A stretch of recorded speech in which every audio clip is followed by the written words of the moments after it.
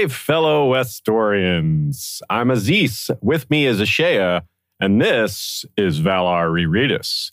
As we take on A Feast for Crows, Valar Rereadus seeks to entertain while preparing you for the winds of winter. Hey, preparing me and her as well. Many of the new plot lines and locations launched in this book are not yet resolved, taking us to our greatest heights of mystery yet. For the remainder of the Valar Rereadus journey, we'll be looking ahead as much, if not more, as we've been looking back. But the core message remains the same. The best books are those that hold up to repeated rereading. George R.R. Martin himself says it, so it must be true. If you're watching live, you can feel free to ask live questions or submit comments. Just hang out with the other chatters. We always have a nice group gathered for each episode. But you can also feel free to send questions and comments ahead of time, posting them on Facebook, Flick, Discord, or Slack, or you can always just email us questions at westroshistory@gmail.com. And you can also submit questions through Patreon if you're a patron, which I encourage you to check out. It's patreon.com/historyofwesteros.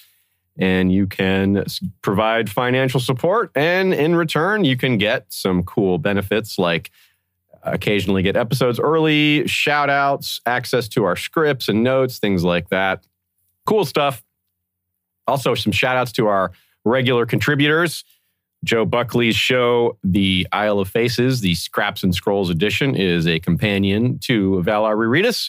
Every week, he is right there with us talking about the same chapters. And his takes add a lot more to the picture. Same goes for Nina Friel, except it's on Tumblr instead of podcast form. Her thoughts are throughout this episode and just about every Valar Rereadus episode. That's Good Queen Alley with one L on Tumblr. Today, we have, as usual, as will be most of A Feast for Crows, 4 chapters commensurate with the much longer than average length per chapter in A Feast for Crows. Starting today, we'll have the Kraken's daughter, the one with an Ironborn scholar, aka, and now, a smart Greyjoy point of view. Cersei 3, burning down the tower, aka the one with Tommen's wedding. What's up? The Soiled Knight, Kingmaker Jr., aka Be Still My Oak Heart. And finally, Brienne 3, the one with Hunt and Huntsman, a.k.a. the gang needs dick. Covered in crabs. Oh, man. Thanks. What have I done? All right, let's start this whole episode over. As Cersei and the Tyrells wrangle for control of the young king, Asha Greyjoy and Aerys Oakheart, 2 characters with 1 chapter each in this book, find themselves involved in struggles for crowns that will be shown via other POVs the rest of the way.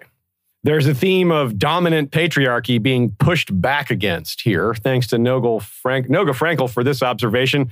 It's really perhaps something that can be said about the entire book, but I think he's right that this stretch of 4 chapters is maybe when it hits its height. Now, Aerys is the POV, but it's really more about Arianne in the long term, and the other 3 chapters are Asha, Brienne, and Cersei. 2 of them are repeatedly told they can't do this or that or the other because they're a woman. While in Cersei's case, they don't tell her that to her face. It's just prominently around her. But people don't usually say aggressive things to Cersei, like to her face, unless they have men with swords standing behind them. In the stretch of chapters as well, we find frequent mention of ghosts. It's sort of a tandem to the ancestry parallel, or the ancestry theme, rather, that we've been dealing with quite a bit. Cersei thinks of past hands of the king, while the recent loss of Joffrey and Tywin are understandably still on her mind. She thinks, too, of Rhaegar, and, of course, Maggie the Frog as well. Even Ossifer Plum. She hears that Beric Dondarrion and the Hound continue to haunt the Riverlands, though first-time readers think the first is alive and the second is dead, while rereaders know it's the other way around. But both kinds, first-time readers and rereaders, know a different ghost named Stoneheart is out there now. Brienne thinks of ghosts several times in her chapter distinctly as she passes through areas devastated by war. She thinks of Sir Cleos, she thinks of Renly, Sir Robar Royce, and Sir Aemon Kai, the ones who were slain by Loras when he was mad over Renly's death. She thinks about the Knights of Summer, who we were introduced to that concept through Catelyn's POV, just as she was meeting Brienne.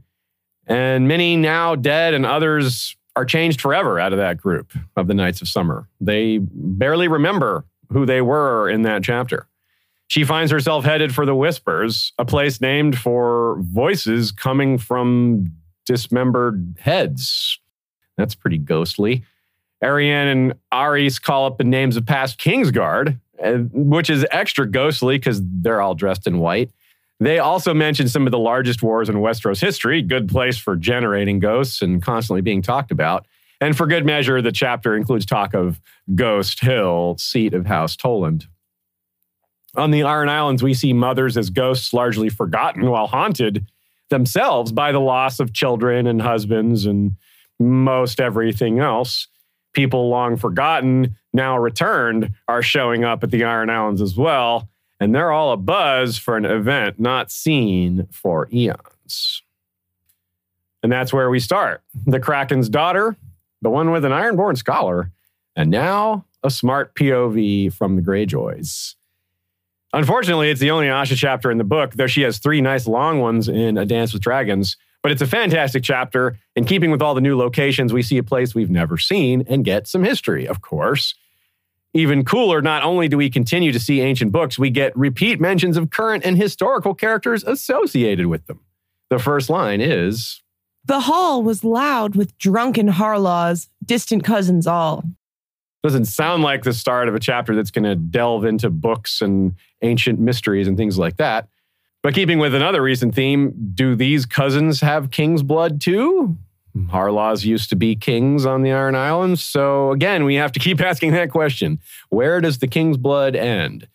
If Brienne's progress is a great representation of Valar Reredas itself, this chapter is perhaps a great representation of history of Westeros itself. Maybe this quote sums it up best of all.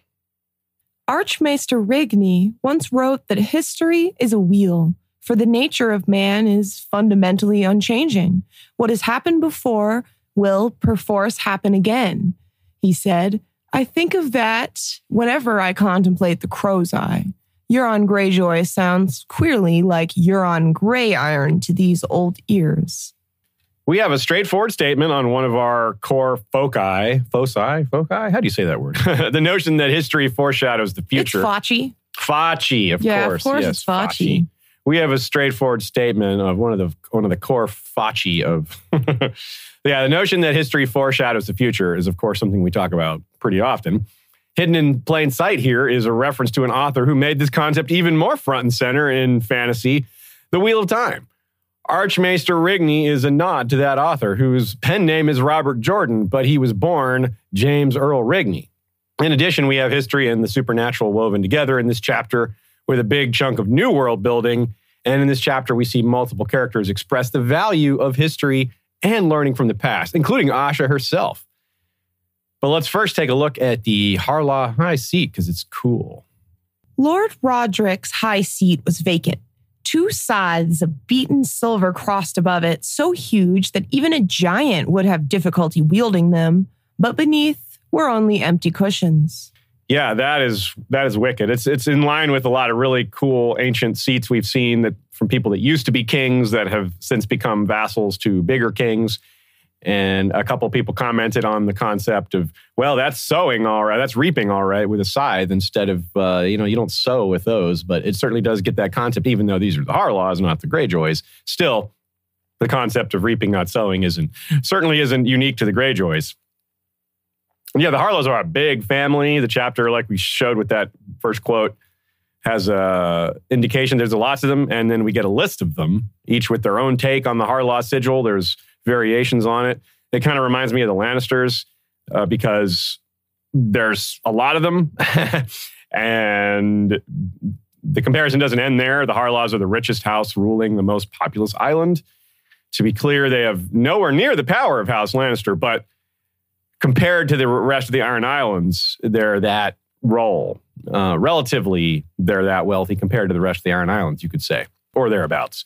A better comparison overall might be the North, where Winterfell rules, but White Harbor is richer and more populous.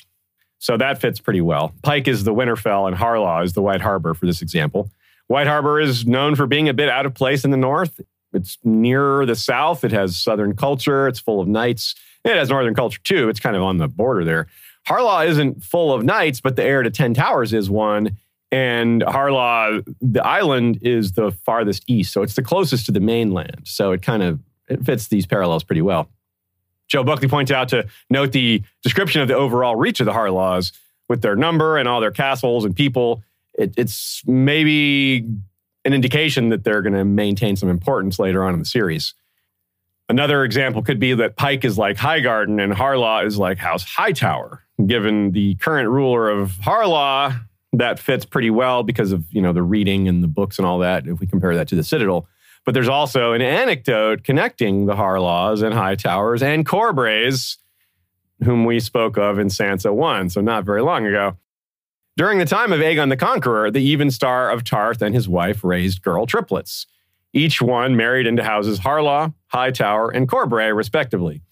The Harlaws have a Valyrian steel blade called Nightfall, wielded by Sir Harris Harlaw, a.k.a. the Knight, the heir to 10 Towers that we just mentioned. The sword was originally acquired by the Red Kraken Dalton Greyjoy and somehow acquired by the Harlaws. We don't know how exactly it passed from Greyjoy to Harlaw, but that's where it is now. Sir Harris's mother is of House Serret, which is a house in the Westerlands, not the Isles. So that's another example of Harlaws having maybe a bit more of a close connection to the mainland. The Red Kraken, who we just mentioned, Dalton Greyjoy, he was Lord of the Isles during the Dance of the Dragons, and he famously used almost exactly this strategy suggested, but not actually implemented, by Roderick the Reader. With Stannis Baratheon and Tywin Lannister contending for the Iron Throne, we have a rare chance to improve our lot. Let us take one side or the other, help them to victory with our fleets, and claim the lands we need from a grateful king. Asha says it's a good idea, but not much help if she can't take the Seastone chair first. So that's perhaps why this plan doesn't get implemented. But maybe it will be implemented later. Euron is not unlikely to align with someone at some point, even if he gets a dragon and beats up Old Town and wrecks the Red Wine fleet and does all these other things. Even if he does all of that, there's still so much else he has to defeat if he, wants to take all of Westeros, which is what he says he wants to do. There will certainly be people who would rather not fight Euron, would rather conduct some sort of peace agreement. Of course, Euron's very capable of betraying an ally. One might wonder, why would anyone ally with Euron? Well, let's not forget, most people don't know him. Lords and ladies in Westeros, we readers know way more about him than the vast majority of Westeros, who may not even know his name. They'll know the name Greyjoy, because that's a famous house, but Euron Greyjoy, all the nobles will know of him, but he's not a big name yet. For example, the claim he's been to Valyria. Despite the doom, it seems that he did go there, though I would guess he sent his slaves while he stayed on his ship. So there's lots of little things that he's probably misled people about. And, well, I expect more of that.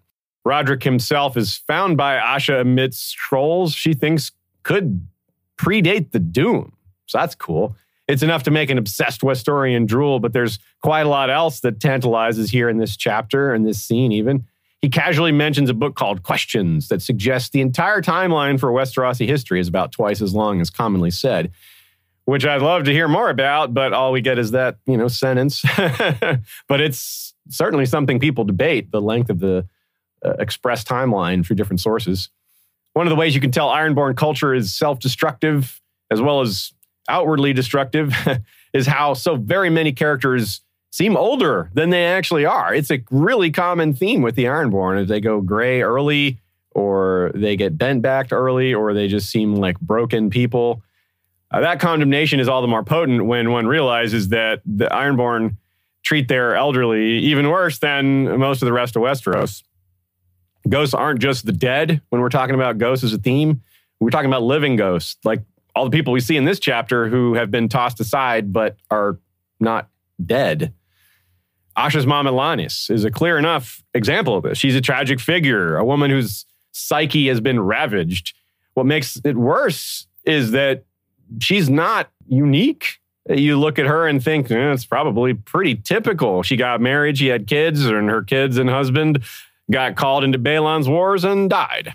And in her case, she's Balon's wife, so it's even more personal to her. But the loss of kids and husband is, you don't need more to add on to that. It doesn't have to be more personal. Those wars have caused ruin and death for the Isles, which were not exactly rich and prosperous before those wars. I mean, Asha flat out thinks, is this my mother or her ghost?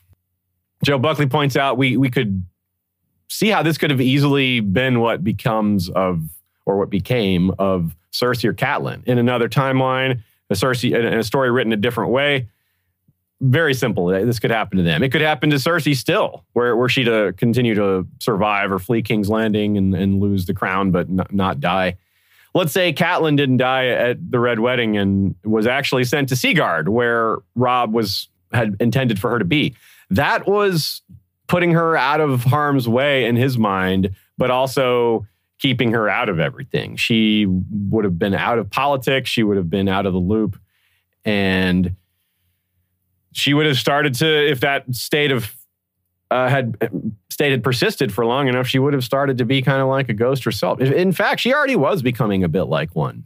And it wasn't necessarily a permanent state of affairs, but she was on that path. And then, well, now there's no turning back. I mean, Catelyn is a strong woman, or was a strong woman. And if she did discover or reunite with at least one of her children, maybe that would have brought her back around. Of course, that's not possible for, say, Alanis Harlaw, because, Theon is alive, but he's, talk about a ghost. I mean, talk about prematurely gray and a much different person than he ever was. And Asha doesn't spend much time with her. This is about as much as she gets. Asha's the nice one. But Asha still goes to see her, and no one has told her about Theon, Alanis, that is. So it's really just, you see how ignored she is and abandoned. And this is a sign. I think George is giving us a clue and reminding us, beyond the obvious, that this is a bad way to treat people, that she still has value, even as a thinker. She thinks that Balon was murdered, and she's right. And like Catelyn, people stopped listening to her, but we saw from her chapters that she still had a lot of really good takes. She was sad, she was traumatized, but that didn't make her not smart. That didn't make her not insightful. But no one was listening to her. And this feels like a very, very similar thing. The reader himself lost 2 tall sons during Balon's first rebellion. So, yeah, it's not just about the women aren't the only ghosts here, but the reader isn't cast aside and powerless. He's the lord of one of the most powerful places in the Iron Islands. So even though he has plenty of grief he's carrying around, he has so much else to, well, it doesn't make up for it, but it assuages it, I suppose. So it helps battle the grief. Alanis, as a Harlaw and wife to Balon, she's not going to lack for basic comforts like food or shelter, but that's it. She's got that low floor and then not much else. She's got despair, no hope of better days, really. And even basic comforts are harsher on the Iron Islands. I mean, Asha has to threaten the cook to get hot food for her captives. And this is at a rich castle, right? This is an extremely wealthy place. And she still is like, I need hot food. Like, real, you wouldn't think that would be such a rare thing or a hard thing to get there. Ditto Gwyneth Harlaw, who is the elder sister to the reader. She believes herself entitled to 10 Towers because she's older, which is a nice nod to the coming plot in Dorne, next chapter, where the law, 2 chapters from now, rather, where the law would agree with Gwyneth. Here in the Isles, it's much closer to the opposite. Roderick the Reader himself, very untypical for the Ironborn, but also very knowledgeable. He knows they'll never choose her, meaning Asha. She's also a symbol of what Asha does not want to be, meaning Asha doesn't want to end up like all these cast aside women. She can't fight the whole of her society and cultural traditions for that have been in place for thousands of years. So she is trying to cut a different path. She doesn't want to have children and be cast aside. Though they are dissimilar in so many ways, this aspect of her personality gives her some things in common with Cersei and Arianne Martell and Brienne. And an example of why she wants to reform their society. It's quite possibly what her grandfather Kellon saw as well when he tried to reform the Isles, only to have his son sort of undo a lot of those new, barely taken hold reforms. Not that it's the only reason, or nearly the only reason, but it's a dramatic and powerful way to show the rot in a society. The richest house on the Isles is what we're portrayed with here, House Harlaw, 10 Towers. But it's haunted by living ghosts, plagued by lack of sympathy, and it's just, you can see how it could be such a different place so easily. And Asha can see that, but how to get it to be this new place, how to reform it, that's the big question. Now, she can't bear to tell her mother what's happened to Theon, even though she believes she deserves to hear it, but it scares her. And that's a little bit wild to me. She doesn't fear death in battle. She faces the biases of her culture extremely bravely. She's like, I'm going to take all these men on and change this system. But the fate of her mother, that terrifies her, being in that place. So just let that sink in for a minute. What is scarier, right? I think you can understand why that would be worse, to be cast aside and left alone and abandoned rather than at least dying trying to do the things you wanted to do. And it's this manifests, this fear of this fate that the Iron Islands has for women comes up in a lot of different ways. Roderick expresses it kind of sarcastically of the fear, this fear of the woman running his household too. Quote, "The woman was so old that a Septon had once said she must have nursed the crone. That was when the faith was still tolerated on the Isles. Lord Roderick had kept Septons at 10 Towers, not for his soul's sake, but for his books." Yeah, Septons are good at taking care of books. They are responsible for a lot of the books having been copied over or maintained, etc. Books fall apart over time and then they get remade. That's something that gets talked about up at Castle Black. It's a big job of many of the scribes at the Citadel. But yeah, Asha mentions the knight. Let's talk about him again for a minute. Sir Harris Harlaw.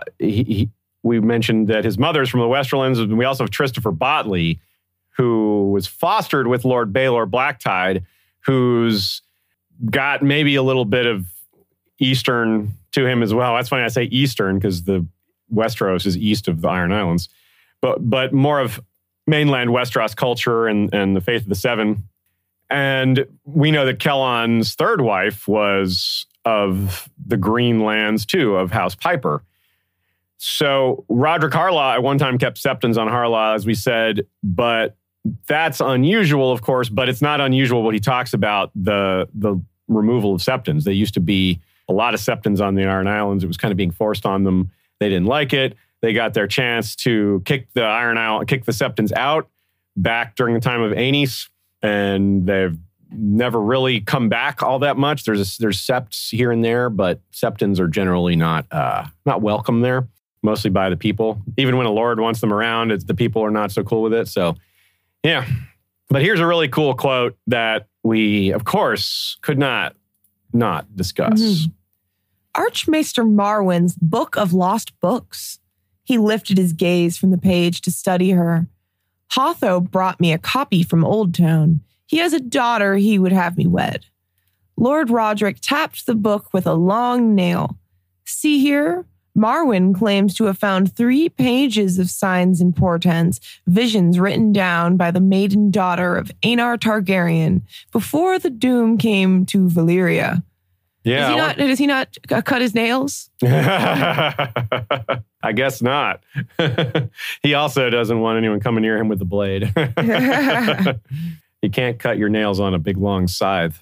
Ooh.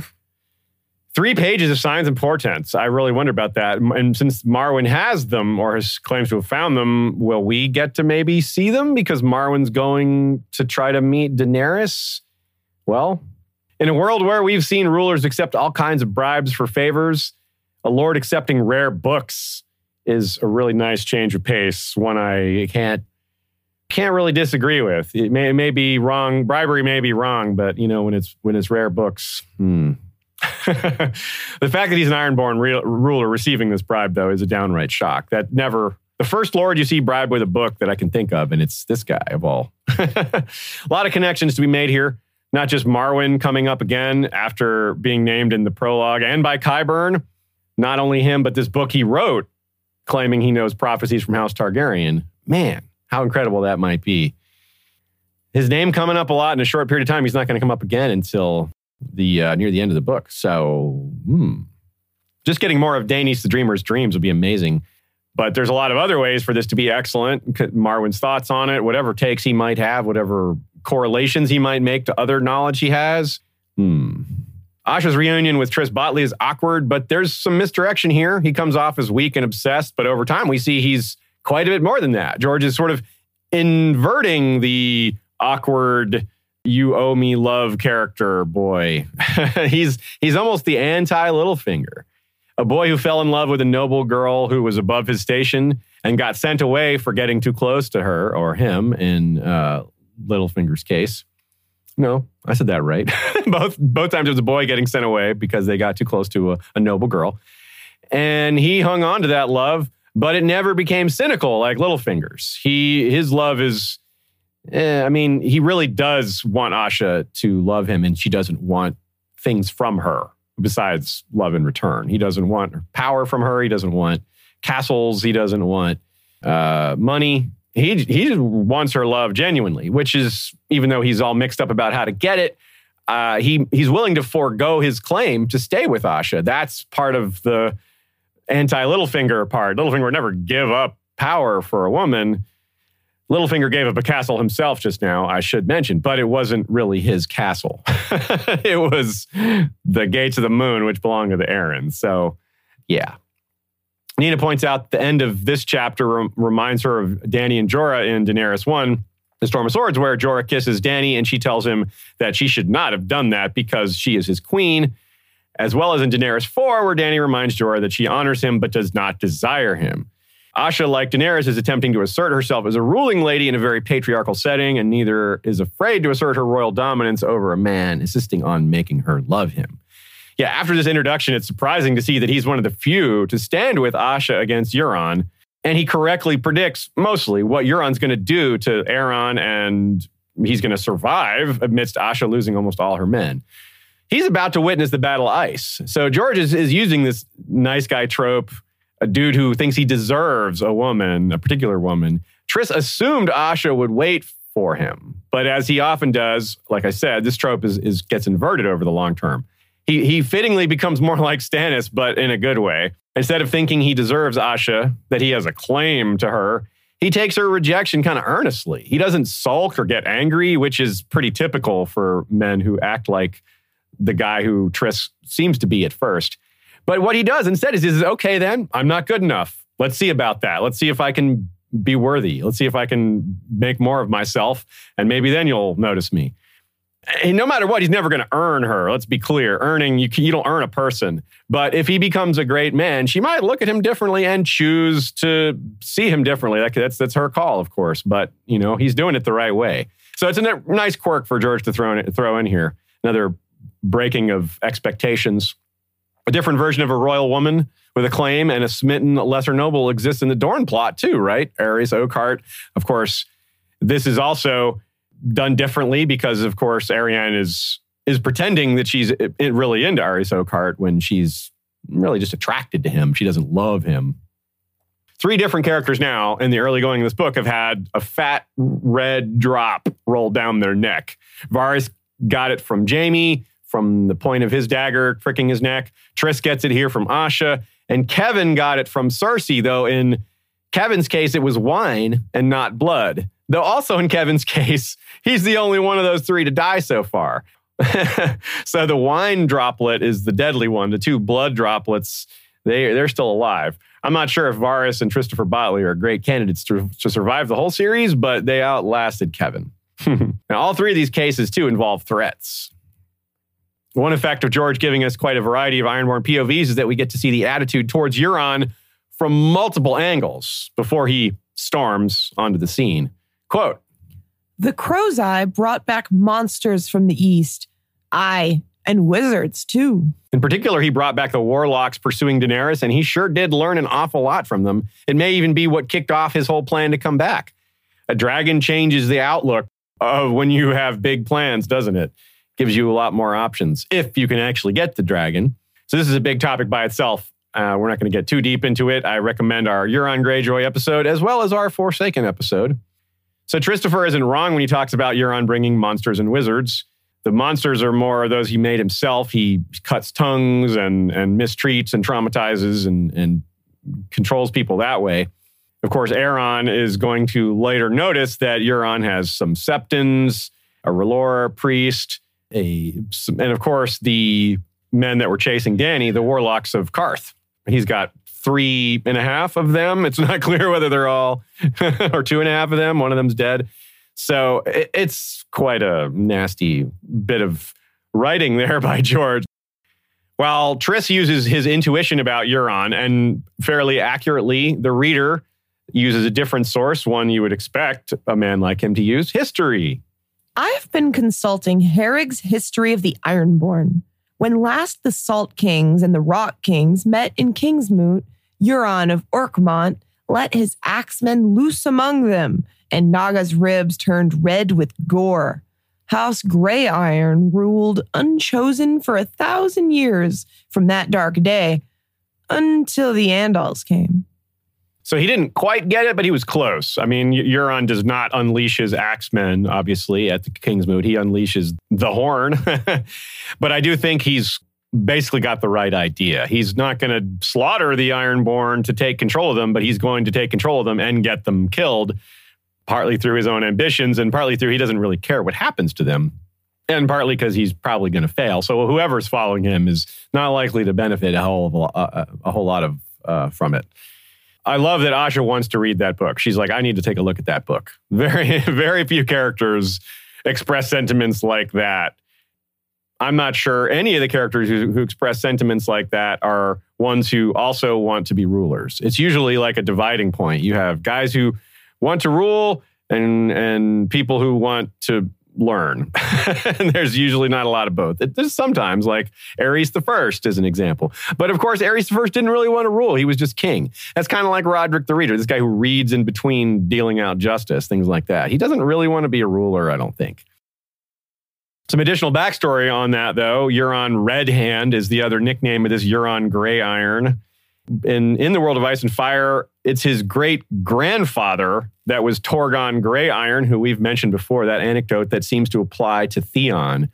That's the same as Torgon the Latecomer, who declared the Kingsmoot invalid because he had been away when it happened and didn't get a chance to make his claim when he deserved one. And that comes after the descendants, or rather Urathon Bad Brother is overthrown. Good Brother, nicknamed Bad Brother. So that could be what happens with Theon, perhaps, or Theon's descendant. We'll see. So with all these books and discussions of history, it's really easy for George to throw in nods to other plot lines like Cersei's here, quote, She stretched her long legs out beneath the table and turned the pages of the nearest book, a Septon's discourse on Maegor the Cruel's war against the poor fellows. Okay, so there you go. That's a line that means nothing the first time through, basically. But it's obviously huge when you're aware that Brienne and Jaime and Cersei's chapters you're seeing the signs of the poor fellows coming back.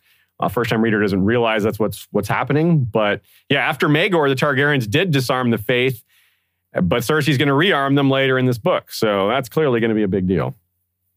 Joe Buckley points out, while we're talking about Asha caring for people, she decides to prove it to us again in a rather difficult way. She shows off how good of a captain she is and how she treats her crew better than most, and her captives. Probably not something we would have expected from Ironborn. She acts like it's not kindness. She pretends it's strength. She, acts like it's just she has value in it, and that's definitely part of it. She cares about the value of those captives, but she also has some decency to her, and it shows up in things like that. She's able to conceal it. I think the chapter is so important in terms of showing Ironborn not as a monolith. Yeah, that's very a great point. Important, and we don't see that really in Dorne as much. Yeah, you're right. At least not yet. Yeah, because we see it through a guy who doesn't understand what he's seeing, and then a person who's been there her whole life. So she takes it, it's all very used to it. She's all very used to it. Yeah, good point. Maybe we'll get some other people who are, get some Dornish takes when Dorne becomes in the Winds of Winter or Dream of Spring. Yeah, we'll see. Now, let's talk about the castle for just a minute, of course. It's really interesting and speaks to what you're saying here about it not being a monolith. That's a very good metaphor, given that we're going to mention a castle. The Book Tower was the fattest of the 10, octagonal in shape and made with great blocks of hewn stone. The stair was built within the thickness of the walls. But the tower itself, or the castle itself, has 10 towers. Each one is different because the guy who had it built kept changing his mind about the design. But, he didn't tear down what he had done so far. He just changed midstream. And that mixing is maybe a nod to this concept Shea raised here about showing the Ironborn is quite different than what mainlanders think of them. Even though they're right about a lot of it, there's more to it. And of course, a tower named after books, that's just really cool. We gotta love that. Actually, one other thought on that, what you were saying. Sure. Just a culture that travels the world. Yeah, right. You would imagine that they would, in fact, have a little more diversity there. At least they have the ability to be. And in fact, and they even do value that. Yeah, they would have more knowledge of it all. Yeah. So that's maybe something to lean on for the future for them. It's like, look, well, we have this. This is a thing that could be good. Roderick's point about Asha winning the throne is double-pronged, as Joe puts it. Not only will being Balon's child not outweigh her gender in the eyes of the Ironborn, but what does that gain her? Because the Ironborn way of life is destructive and self-defeating, as Roderick is clear on. So if she does at all like her father was trying to rule. Now, of course, we know Asha is not trying to rule that way. She hasn't convinced Roderick that. But it's important to have that discussion and that debate to show the course that the Ironborn is on and the fact that there are people who see that destructive pattern and are trying to break it. And her grandfather may have been the last one to try. Kellon, that is. It's interesting that we learn in this chapter something that is really easy to miss, that she went back to Winterfell and saw the destruction there, whether personally or sent a scout or what have you. That's really interesting because that was risky. I mean, she had to go back to Winterfell she'd left. I don't know if she went all the way back to Deepwood Motte and then came all the way back to Winterfell. I'm not sure. But part of it's her sentimentality because we know that with Theon out of the way, she has a much better chance of getting the throne. So it couldn't have been to go back to just see if he was going to be another candidate at the Kingsmoot or see if he was going to be in her way. I don't think she went all the way to Winterfell just to see if he was alive, to know if he was going to be a factor in the succession. I think there's some care in that, some caring about her brother. Now, we're going to see a little bit of Euron's plans already happening here, redistributing titles and land and giving it to his supporters. That's obviously going to continue to happen. It's going to be a big deal at the Shield Islands and at the Arbor. And it's part of how he breaks other power structures within the islands by bringing second in commands and third in commands from people who are opposed to him and promoting them and giving them their own titles so that they're no longer supporting people who are against him. And remember, too, that Euron doesn't care about money for money's sake. Money can buy him the things he wants, but wealth in itself isn't very useful to him.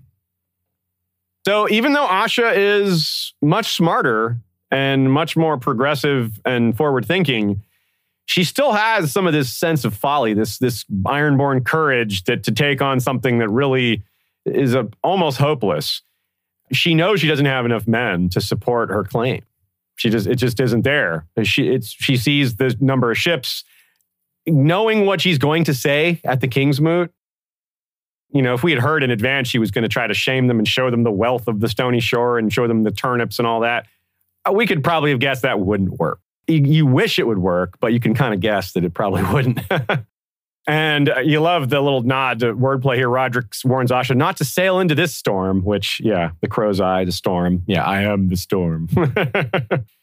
It's interesting, too. Another thing about the Ironborn is that their names aren't that different from the mainland. You got names like Baelor, which is very much a name for the Seven because of Baelor the Blessed. But you also do like Roderick and I don't know of another Euron, but there's Balons elsewhere. There's Balon Swan, for example.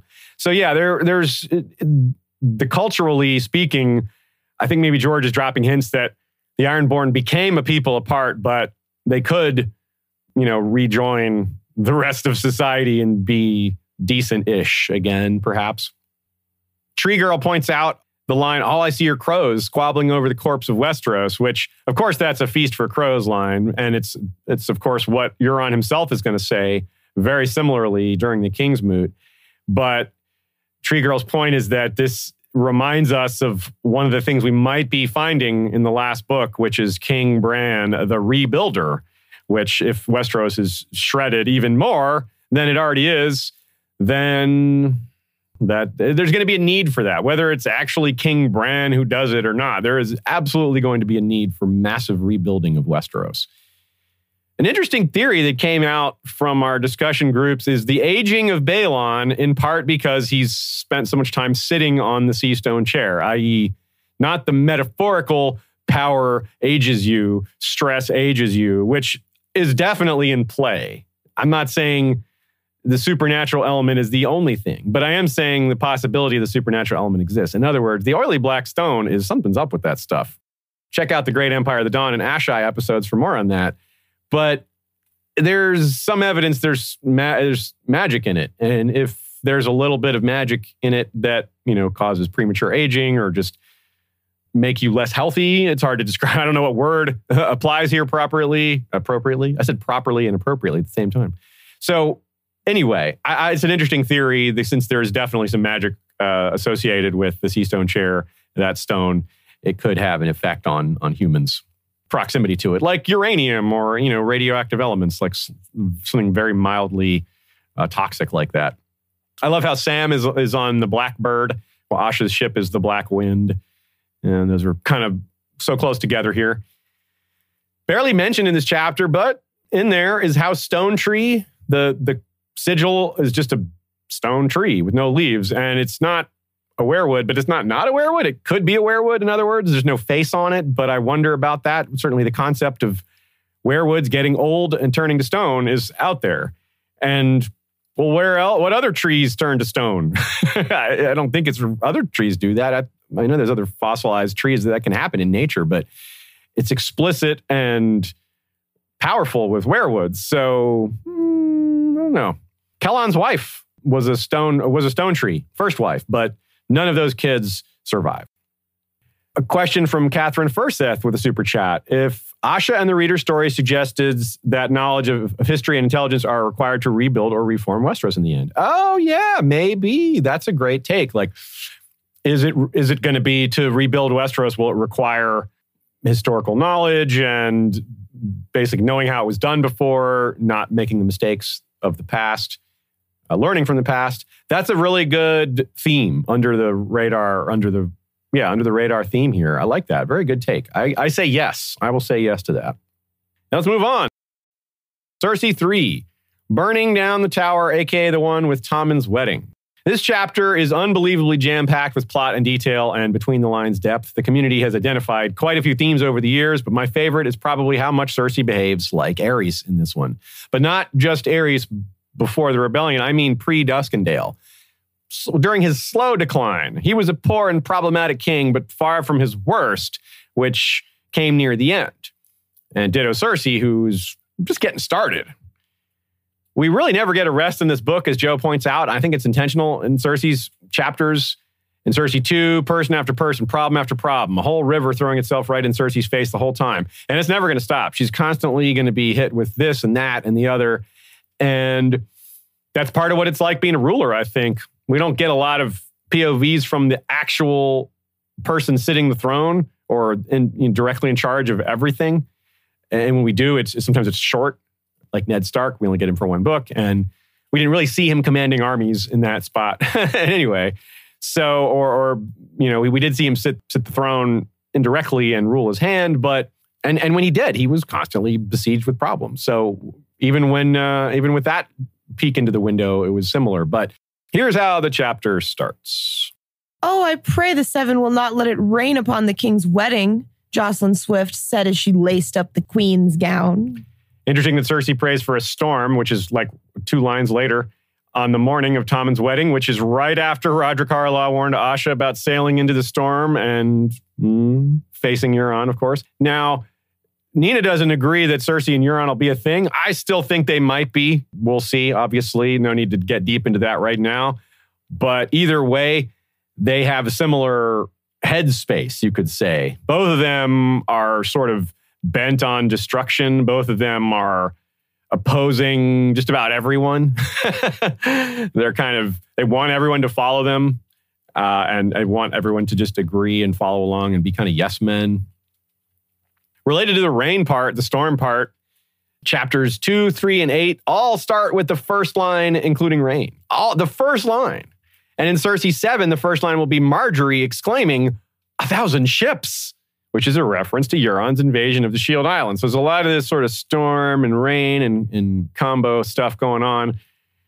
Related to that, maybe, is the reintroduction of Aurane Waters. She'll make him Grand Admiral next chapter, and eventually he'll run off with the new warships she's going to order built. It's an open question where his allegiance is going to land, if anywhere. Maybe he'll just stay pirate, which is what he seems to be right now. But because he's turning pirate, you can maybe see him hooking up with Euron. But he could easily join Dany as well. After all, Dany is blood of the dragon, and Aurane Waters is blood of House Velaryon, which is blood of the dragon as well. The sea snake, Oakenfist, like Aurane Waters. Actually, Aurane Waters and Oakenfist have some things in common. So, well, let's see what Cersei has to say about him. It was not the first time the queen had made note of Waters, a lean young man with gray-green eyes and long, silver-gold hair.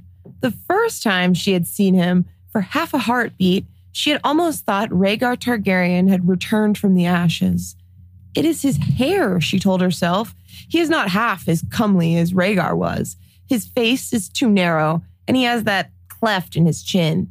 The Velaryons came from old Valyrian stock, however, and some had the same silvery hair as the Dragon Kings of old. Yeah, it's a little bit of how she looks at Lancel later. She's like, how did I ever? He's just a poor copy of Jaime. It's the same kind of like thinking of, oh, he's a poor copy of Rhaegar. Also in Jaime's first chapter, he thinks on Rhaegar and will have a lot of thoughts on Aerys in his next chapter. So these help set up what's happening in his sister's chapters. Of course, we've talked about this a couple of times and we'll continue to point to it. The connection between Cersei and Jaime's chapters is luminous throughout these books. This is one of the rare chapters of Cersei's that's not next to a Jaime chapter, and all but one of Jaime's chapters are next to one of hers. She just has more. So the connection to Aerys that I mentioned going into this, they're not meant to be subtle, although some of them are because there's so many that you probably can't catch them all. But Jaime flat out says, now you sound like Aerys at one point. But yeah, like I said, there's a lot of them. We'll start off with this one. Aerys notably wasn't fond of his son, Rhaegar, marrying a princess of Dorne. He's cited as saying racist things about the Dornish, including his own grandchild. He didn't trust the Dornish, so there you go. Cersei's really not happy about her son marrying the Tyrells. She's not racist against them because they're the same race as she is, but still, believes the worst about them in every way, is expecting them to move in on her. She's not entirely wrong, though, right? That's the thing to keep in mind. And Aerys probably wasn't entirely wrong that a lot of people were out to get him, but that's because he deserved it, just like Cersei deserves it, seemingly. Now, of course, burning down the Tower of the Hand via wildfire, you obviously can't not think of Aerys when things are destroyed with wildfire. But the city itself, a part of the city itself, that also reminds us of what Aerys wanted to do and what might be coming somewise wrapped up into Daenerys and Jon Connington and young Griff's plots, etc. Aerys burned, exiled, and otherwise didn't get along with his hands, which that's very much the case with Cersei. Also, the way Cersei describes how the wildfire actually makes her feel. Quote, Cersei felt too alive for sleep. The wildfire was cleansing her, burning away all her rage and fear, filling her with resolve. Hat tip to Brandon Winslow, who drew our attention to a quote, not about Aerys, but about Aerys' daughter that has very, very similar language. She opened her arms to the fire, embraced it, let it swallow her whole, Let it cleanse her and temper her and scour her clean. She could feel her flesh sear and blacken and slough away, could feel her blood boil and turn to steam, and yet there was no pain. She felt strong and new and fierce. Yeah, burning away, but feeling good about it. Yeah, pretty similar. Of course, there's no actual burning for Cersei, no dragons hatched, but burning a tower of wildfire. Of course, it also reminds us of Summerhall, which, of course, is a huge tie-in to Aerys, as well as Daenerys and Rhaegar. Cersei compares the burning of the tower hand to holding and nursing baby Joffrey. In both cases, it could be about power and agency for Cersei, among other things. Joffrey was the product of Cersei defying Robert, conceiving him with her beloved twin while he slept with someone else, which denied Robert a true boy and heir of his own. When she burns the Tower of the Hand, Cersei is symbolically divorcing herself from the father who tried to control her and the brother who, so she believes, murdered her son and Tywin and would kill her if given the chance. So she's going to rule essentially without a hand, which she basically indicates here. All power to herself, just as she believes no man had ever made her feel as good as Joffrey did when he nursed. She now believes she can't trust any man, even Uncle Kevin and her twin Jaime. There you go. That also very, very much reminds us of Daenerys, because Daenerys' story is progressing towards trusting people less and less, especially men who have other ambitions for her. And she's leaning more and more on prophecy, which Cersei isn't leaning more and more on prophecy, but it is becoming more and more front and center because she can't deny the reality of it and how true the Maggie the Frog prophecy is coming. It's just hard. How is she going to not think about that? Aerys started executing people by wildfire a few years before the rebellion, and this is when he started forcing himself on his wife, which Jaime's going to think about in his next chapter. The death of somebody to wildfire would turn him on. So keep in mind that he witnessed much of his family die to wildfire, like I said, at Summerhall, and the stress of everything that happened during Summerhall may have been what caused Rhaella to go into labor a bit early, and that's when Rhaegar was born. Also, keep in mind that Aerys and his wife lost a lot of children to stillbirths and deaths in the cradle, and that was not good for his sanity. I wonder if Aerys associated the healthy birth of Rhaegar and wildfire together somehow. The most healthy child he ever saw from his own, Viserys came much later and was not robust, and he never really didn't see Daenerys. He only saw his wife pregnant with her. So the one child who came out like healthy and normal-ish, well, let's not call Rhaegar normal, but he didn't have any overt madness or physical issues. So from Aerys' point of view, the one time it worked was when it happened amidst wildfire. So it's not strange from a maybe trauma perspective that Aerys has these weird associations or disturbing associations. The stillborn chick is a relation to this because, of course, of all the stillbirths that Aerys and Rhaella suffered through. Well, that is perhaps a nod to that with the egg that Cersei gets in this chapter. But there's more to it than that. It used to be associated with an idea that Cersei was pregnant. Now, I don't think she is. I don't think she's pregnant. I think it's reasonable to guess that she's been having sex, but it's not actually recent. She hasn't actually had sex recently. And then later, she's going to have her walk of shame, and it's going to be months after this, and she would be showing by then. So if she did have a stillbirth, it's not shown. And we have 10 chapters of her. She's got the most POV in this entire book. So I don't think she was pregnant. She's gaining weight. She drinks a lot. She's not taking care of herself, etc. That is more likely, I think. And yet she blames it on her poor maidservant. For, not tightening it enough or whatever, and then blames one of her other servants for shrinking her dress and things like that. Really, really unfair.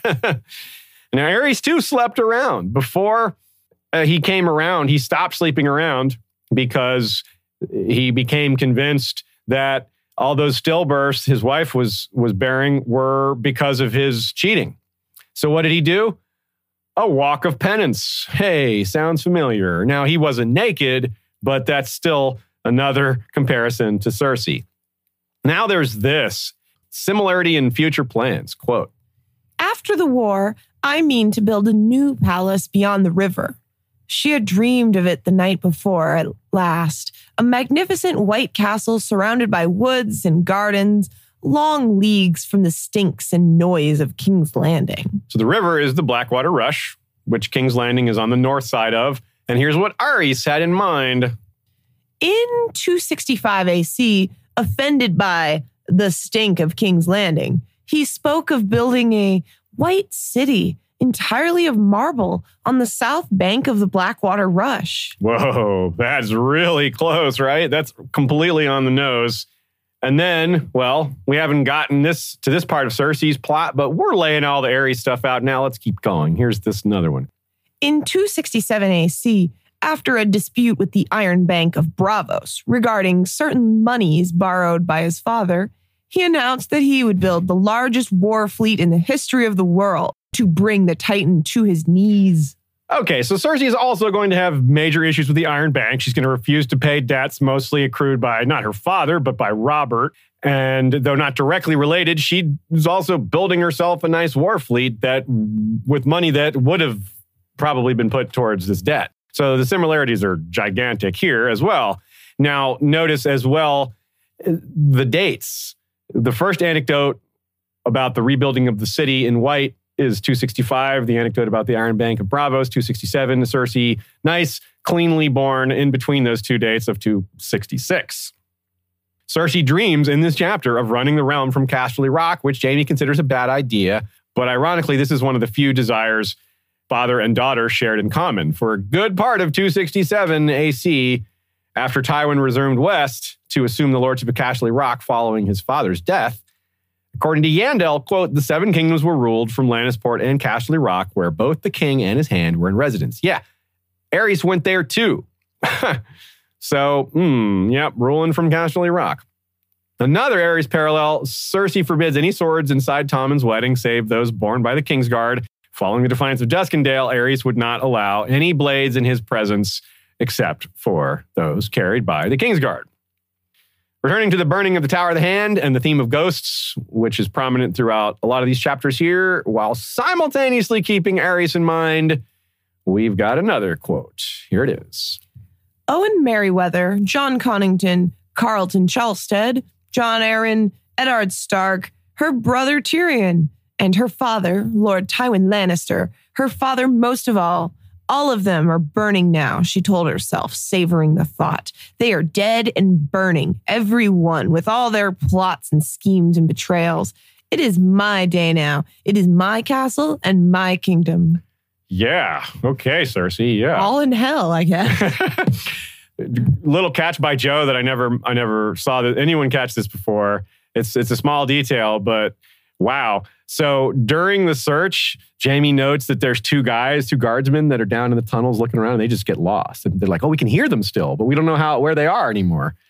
So I guess they were incinerated when the tower was burned down because they would have still been in there. They never got out. Whoa.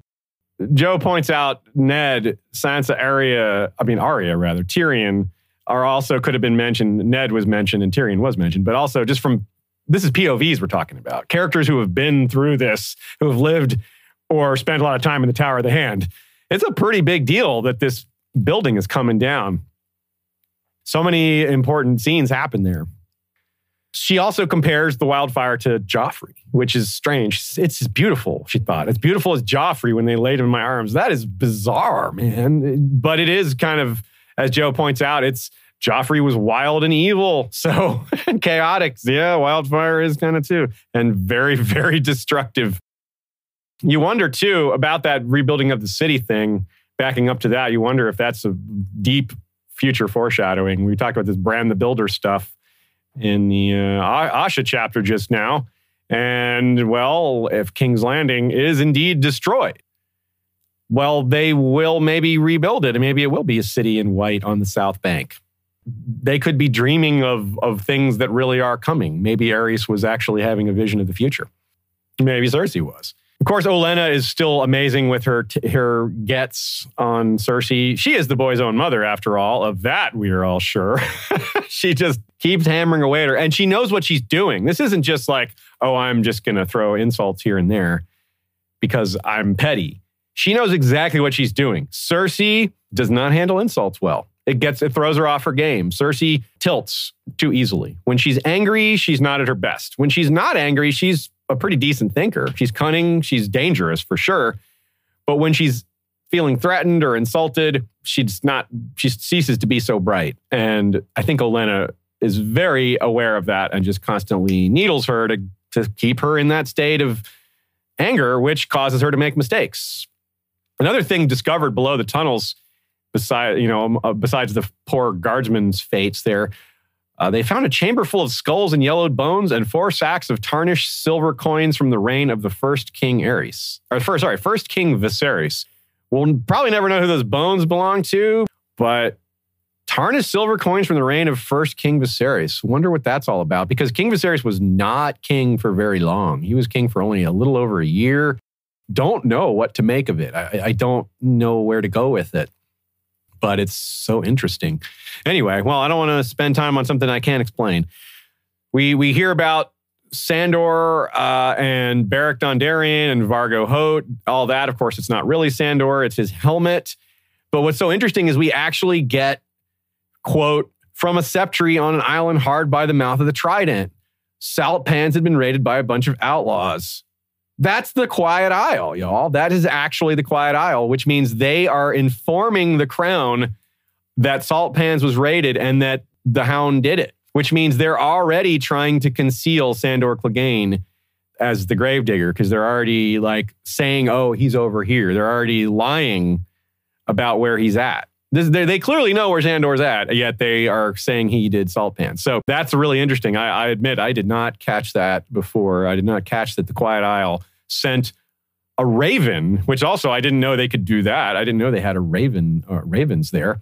So we'll be coming back to this because we're going to see Salt Pans again. We already saw Arya pass through it on her way to Braavos and saw how messed up it was. But we're going to be seeing Brienne go there and Brienne 6. So we'll get a chance there. Quote, when a dog goes bad, the fault lies with his master. That's from Kevin talking about what happened to Sandor, which is pretty hypocritical given what Gregor Clegane did in the Riverlands, and just in general what Gregor Clegane did. And well, that is Tywin is supposedly his master. There's more of Jaime and Cersei animosity in this one. The I love you too, sweet sister said twice. She's just really mean to him about his hand. And Joe thinks it's just because he's not giving her what she wants. He's not going against her. He's not stealing Tom, and he's not joining the Tyrells or anything. He's just not falling in line. He just doesn't agree with her on some of her plans and how she's wielding power. And she's not up for debate. She expects him to do what she wants. So, of course, we have the return of, or not the return of, but since we brought it up early, but this is when Queen you shall be until there comes another younger and more beautiful to cast you down and take all that you hold dear. Cersei is going to think of this one a lot. And of course, we know who to be looking for, or at least we have an idea who to be looking for. But that is part of why when people call her, the old queen, we have, the new queen and the old queen. It's brought up multiple times in this chapter. That's part of why it bothers her. First of all, I mean, it's just rude anyway. Like these knights are like, that is not a very courteous thing to say. But it's worse because of the prophecy. Notice that Balon Swan is the one guarding the king and Loras is guarding the queen. I do believe that's intentional. Balon Swan is the most trustworthy of them and probably the one Cersei trusts the most. And she definitely doesn't trust Loras. Some of the others are just kind of incompetent. She sort of trusts Jaime, but not as a warrior. Boris Blonde is incompetent. Arya Oakheart's in Dorne. She'll eventually trust Gregor Clegane or Sir Robert Strong exclusively, but we haven't gotten to that yet. We get more of Taena Merryweather continuing to try to worm her way in to Cersei's good graces. And we see this. Cersei doesn't trust Taena outright, but this is what gets her to trust her, is that she sees her on her side by lying about putting poison in the cup. Taena straight up said she saw Tyrion put poison in the cup, which clearly she did not see that.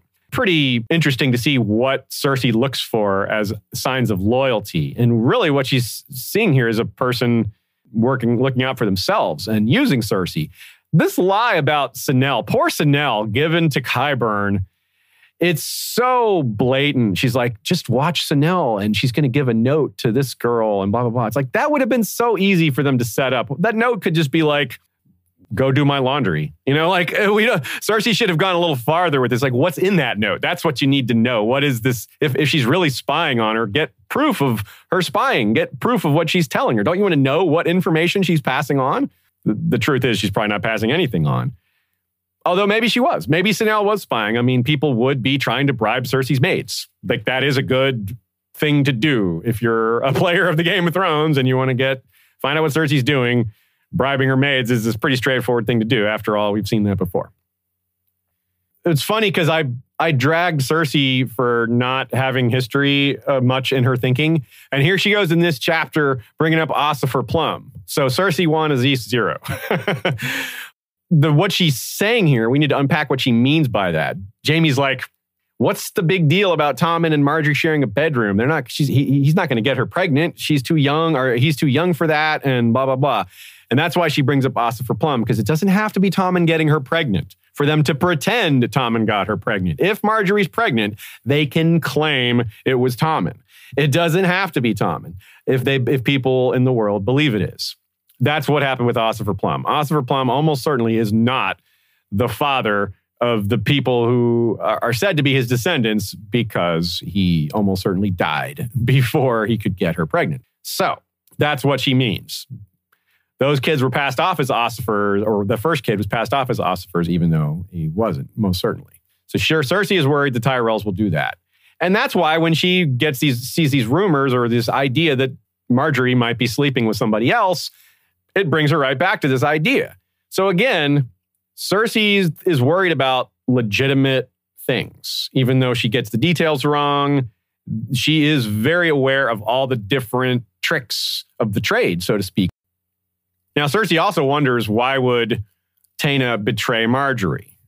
Which is, again, her thinking is mixed up here, because she stops thinking about that when she realizes the testimony against Tyrion. She's like, okay, well, actually, I don't need to think this through. She used against Tyrion. So the other thing that's really important about this chapter being Cersei's point of view, and say not Jaime's, is it's subtle that Cersei puts her arm in Osmond Kettleblack's arm as she's watching the fire die down, wildfire burn, because Jaime is still in the back of his head thinking that she's sleeping with him. That's so and of course we talk a lot about how he's wrapped up, really, really thinking a lot about her in her quote unquote infidelity. Oh, looks like I made a mistake. Matt Reese caught my mistake. I did make a mistake. He says Aziz was describing Viserys II. Viserys the First was the king before the Dance of the Dragons. That's right. That actually makes a lot more sense too, because Viserys I was king for a lot longer rather than this short period of time. And the Dance of the Dragons is when we had the incident of blood and cheese. Yeah, we get a bunch of people here talking about that. Yeah. Daniel Stevens said, could that have been cheese in the dungeons? He was never found. Maybe he never made it out. And it was early enough in Aegon's reign for old coins. Noga F also thought it might be related to that. And Desert Stormborn, Charlie 11, as well as Nina, brought up the idea that it could be part of the treasury that was taken for safekeeping and never came home, that was split up. Oh, yeah. There was four. Yeah. There was the treasury was split up into 4 parts by the Lord of Casterly Rock, or the future Lord of Casterly Rock. I can't remember if he was actually Lord at the time. Tyland, I think it was. And yeah, he split it into 4 parts. You're right. That's cool. That's a great idea. There are a couple options. If these were large sacks, that would make sense. If they're not very big sacks, then that's probably not enough to represent part of the treasury. But I like it. That's a really good idea, because that would make a lot of sense. Cool. A little nod to the 5-year gap, maybe, with this quote. This is wrong, she thought. It is too soon. A year, 2 years, that would have been time enough. Similar to Littlefinger saying, he expected to have more time. Of course, Cersei's thinking about the marriage being too soon, but it works as a nod to George changing his plans. Cersei, a lot of people noted how Cersei is embarrassed for her son dancing, which is like, it's so, it makes you mad or sad or something. Because most of the time, most of us would see this kid dancing and we would think, oh, look at that cute kid dancing, but Cersei's like, oh, this is embarrassing. They're all gonna laugh at him. I mean, he's a king too, and that's what she's worried about. She's not. They're all gonna laugh at you. Yeah, exactly. Adam King Sandler. She has this funny line about Renly being, since he was Robert's brother, he must have slept with Marjorie. Nope. Actually, being Robert's brother doesn't say much about sexuality. Renly, maybe, for all we know, was just as horny as Robert, but clearly wasn't interested in women. And Stannis, just not very sexual at all. The cloak thing is interesting here. Olenna insists on the Baratheon cloak, not the Lannister cloak, which is, again, it's not just annoying Cersei, as Stephanie the Peerless points out from our Flick channel. It's a nod to the legitimacy here. The Baratheon line is the kings. That's what they're marrying into. They're not marrying into these Lannisters who aren't actually the ones who hold the crown. It's the Baratheons. But interestingly, as Noga Frankel points out, they didn't insist when it was the marriage to Joffrey. Maybe because they knew they couldn't get that because Tywin was in charge, or this is perhaps part of just the plan to constantly needle Cersei to upset her and throw her off her game. Stefan B mentions the stillborn chick reminds the Targaryen mutations in a lot of their children. Maybe that's a connection as well, because we certainly were trying to link that to Aerys. And the last point, which is that several people out there lamented the loss of Tyrion's stuff. She mentions that when the tower is burning, that Tyrion's stuff is still in there. And sadly, that might include some books. No. A lot of custom nice clothes, too. Yeah. It's hard for him to find clothing. Yeah.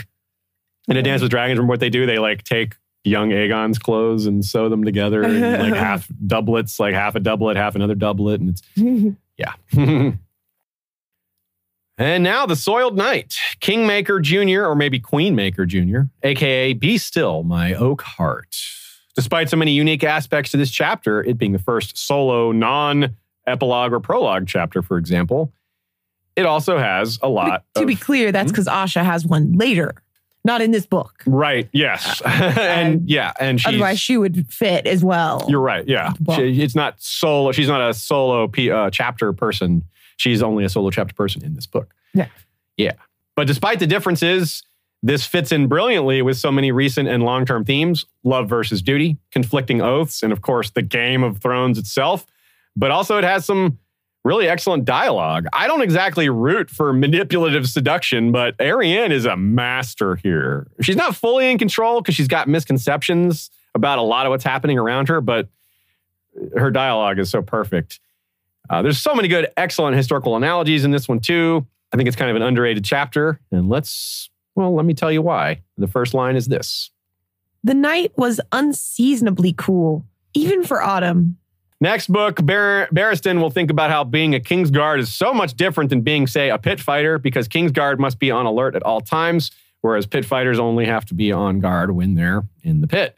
He thinks how the job is quite a bit more demanding and expansive than people realize because of that, and for other reasons, but even he is unprepared for being so deeply involved in politics. Kingsguard are not supposed to be that deeply involved in politics. Barristan is unhappy with that. Aerys Oakheart, similarly unhappy, similarly out of his element, but with far less experience. And Barristan isn't faced with the likes of Arianne Martell either.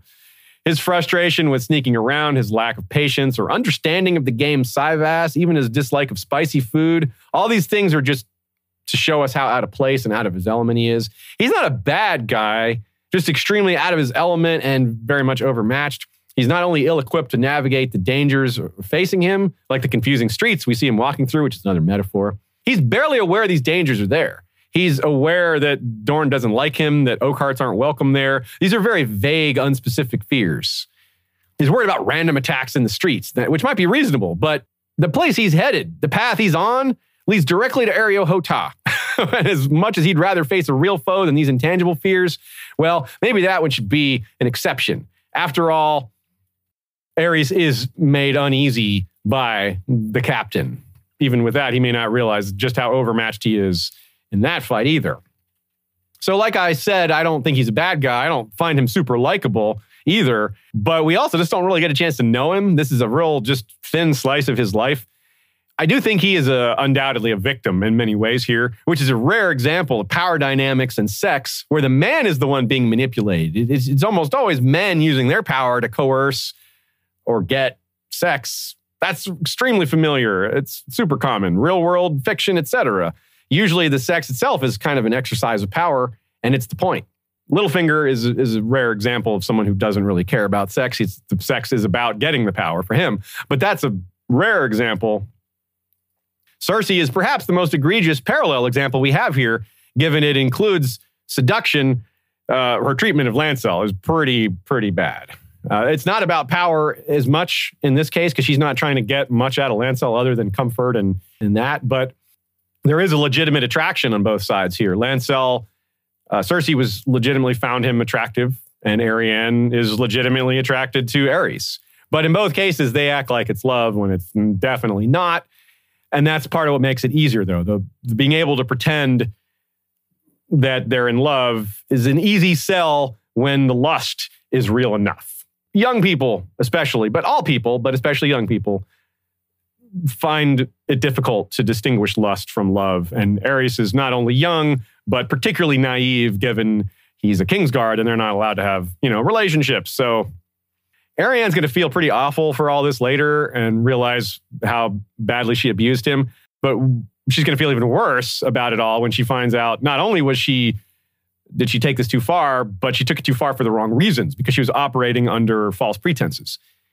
But from his perspective, this is all utterly irresistible from a societal perspective. A princess, the pinnacle of society, who in Westeros, princesses, queens, kings, and all they're the best, quote unquote, the best people. They're anointed by the gods. The reason they're highborn is because they were chosen, because they're better.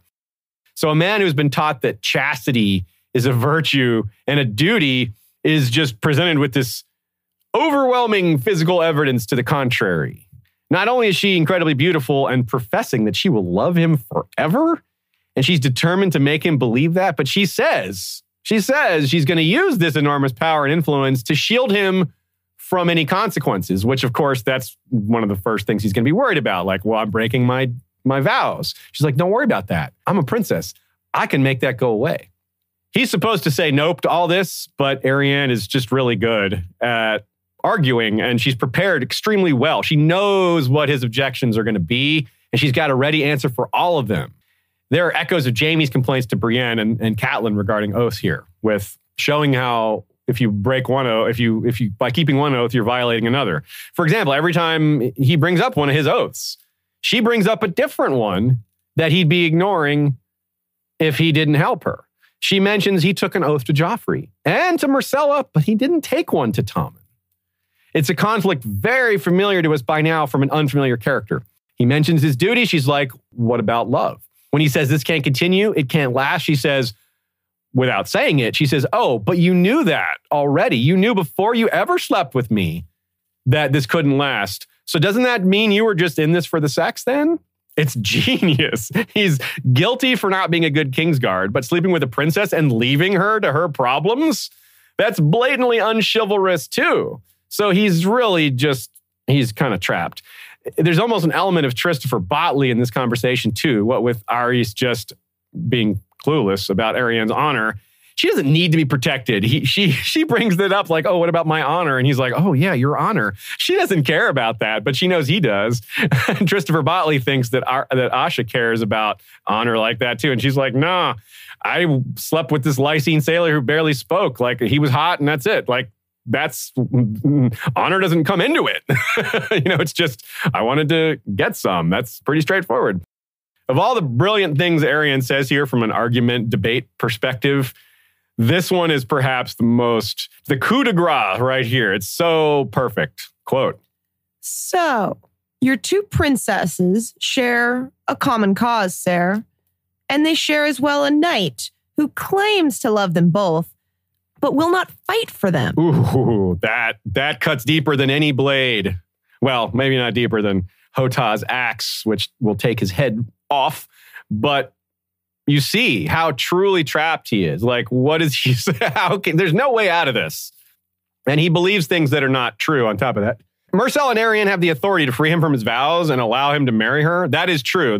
She's not lying when she says she has that authority to shield him from consequences, but not really. There's no way, like that's, her authority has that power, but socially, no chance. The nobility, there's no way they would allow that. There's no way they would allow a relationship between a Kingsguard and a princess to be okay. This is as naive and blind as Jaime, thinking the realm would accept him and Cersei. Cersei's like, no way would they. There's no way that we could get away with that. We cannot. Despite us being as powerful as we are, we cannot do that. Exactly the case here. Arianne knows that Aerys doesn't know that, and she's using that, leveraging it big time.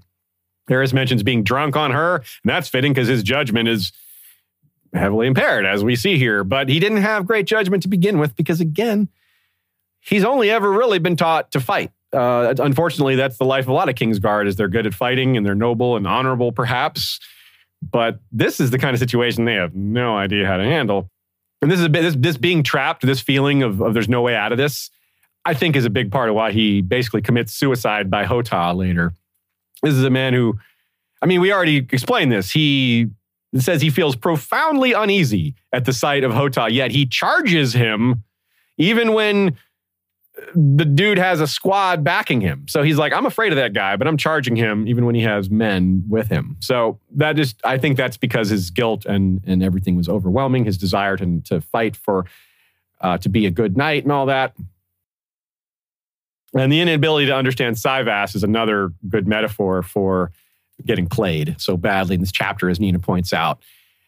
He just doesn't understand the politics at all, and he's not picking up on any of the clues that a lot of readers would, which gives a lot of value to a reread here, because if you're in Aerys' line of thinking, if you're taking what he gives you, you're missing a lot of subtleties, because just like in a lot of Cersei's chapters, there's people telling lies to him constantly. And if you're not aware of those lies, you might believe them too. Now, Syvas in general is going to be bigger.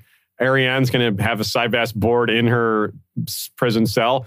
Tyrion's going to play Syvas with young Griff, which maybe ties them all together.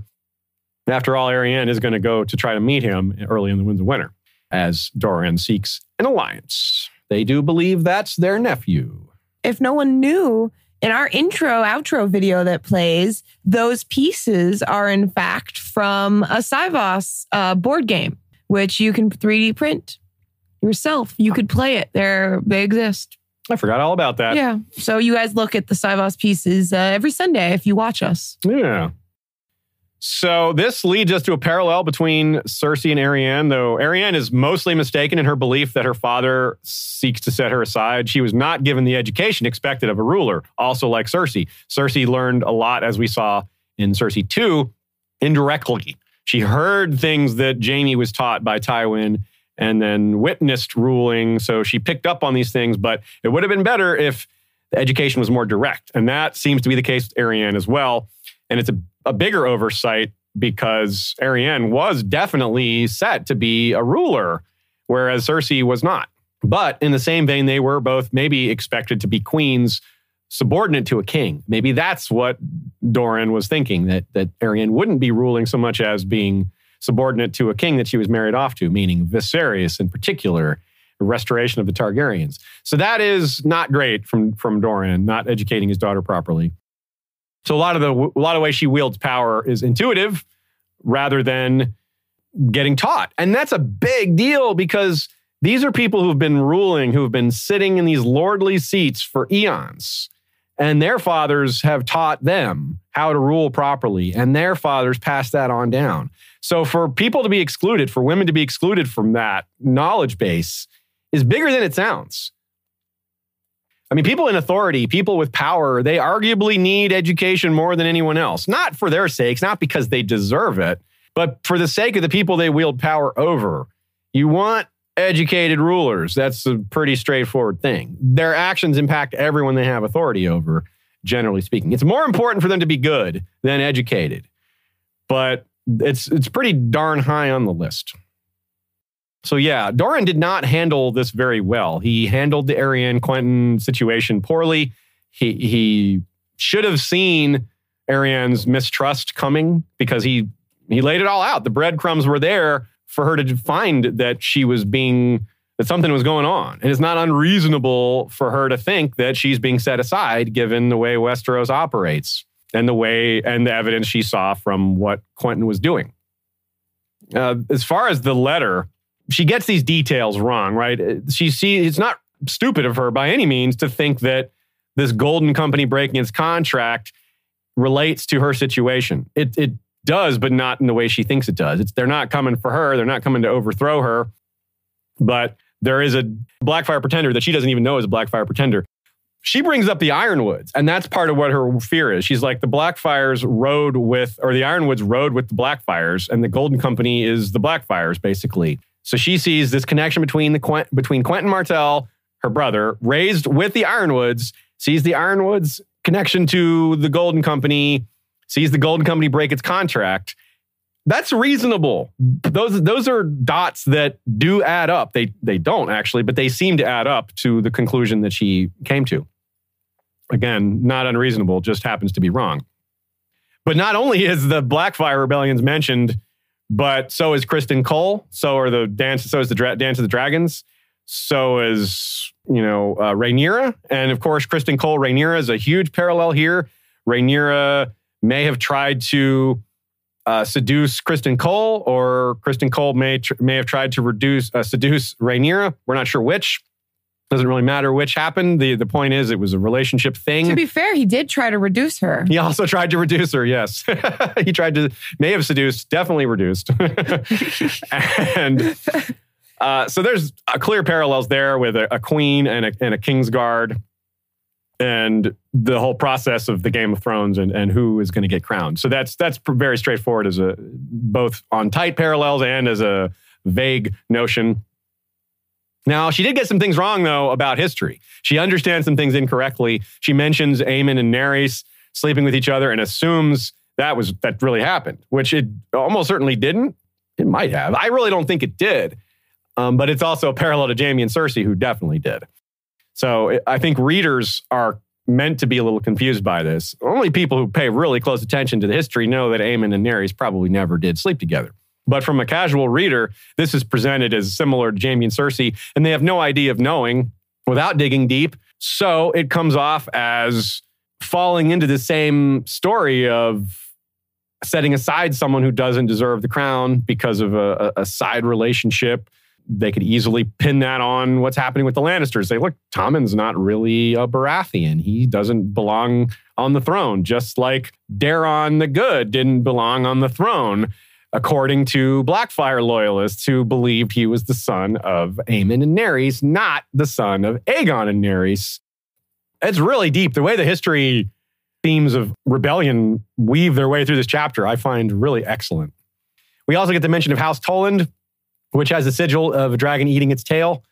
Arianne's going to be at Ghost Hill, and we have episodes covering her TWOW chapters, so you can check that out as well.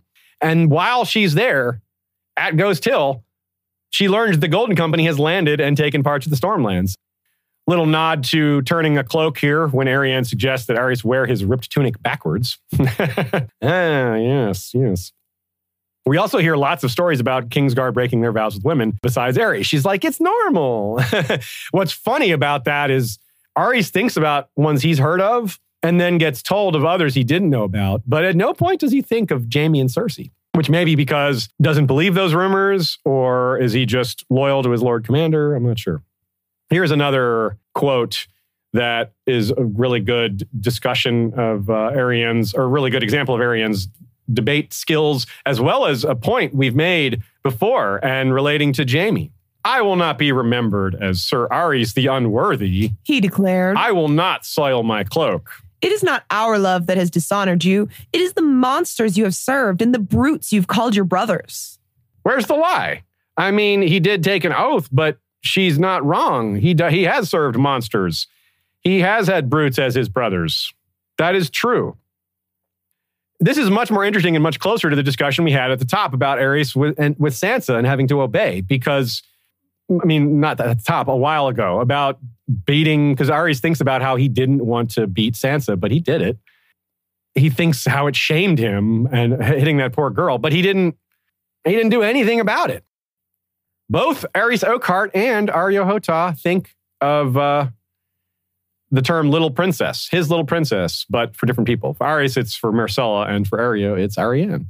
And, well, they have things in common. No one ever tried to seduce Areo Hotah, and we don't know how it would have gone if they did. But it's interesting that we have these guardsmen chapters to kick us off in Dorne before we get into Arianne herself.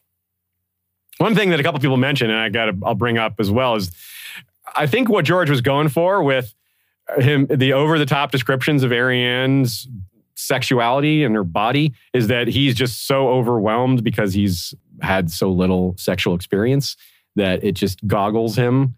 But it kind of comes off a little over the top and maybe seems to other eyes the Dornish when we've just gotten the opposite treatment from the Ironborn. The Ironborn have been thought of as a monolith, and we just see how untrue that is. That's one side effect of having this point of view from Aerys Oakheart's point of view, is that it doesn't undermine those thoughts about the Dornish. He just goes right into that. On the other hand, there's still a lot of value to having this chapter from his point of view. We want to see what it's like from an outsider, and seeing Arianne manipulate him within her own point of view wouldn't have been as interesting because we would have been in on it rather than being fooled with her or by her. It's certainly a thing in the fandom. People discuss whether this chapter would have been better from Arianne's point of view. I don't think it would have been. I like that it's from Aerys' point of view, but I don't have a super strong opinion on that because I don't know what the chapter would have looked like. For all I know, the Arianne version would have been better. To be fair, a lot of people don't necessarily think it needed to be from Arianne's point of view, but just that the handling of it within Aerys' point of view could have been different. You're right. I kind of mashed two different topics together. Those are two separate discussion points. Yeah, those are two separate things. Yeah. And because the Arianne, whether it should be Arianne or Aerys, isn't only about that point. It's just that's one little part of it. There's lots of reasons one way or the other. Yeah, good point. Good clarification. Desert Stormborn Charlie 11 says, was Aerys Tyrion's only / best choice to accompany Myrcella? Seems like an odd choice given the Reach / Dornish rift. And real quick, I just wanted to say, just because this relates to what we were just talking about, with George choosing Aerys as a POV and the outsider perspective there, that Aerys is, as a Reachman, so unfamiliar with so much of it. Yeah. So much of this, so much of Dorne and all of that. And it being hostile to him, yeah.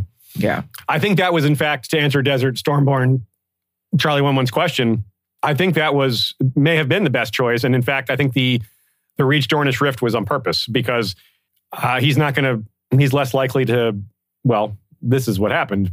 But this is less likely to have happened if people could, make an ally of him. He didn't really think of seduction as a possible problem that could happen here.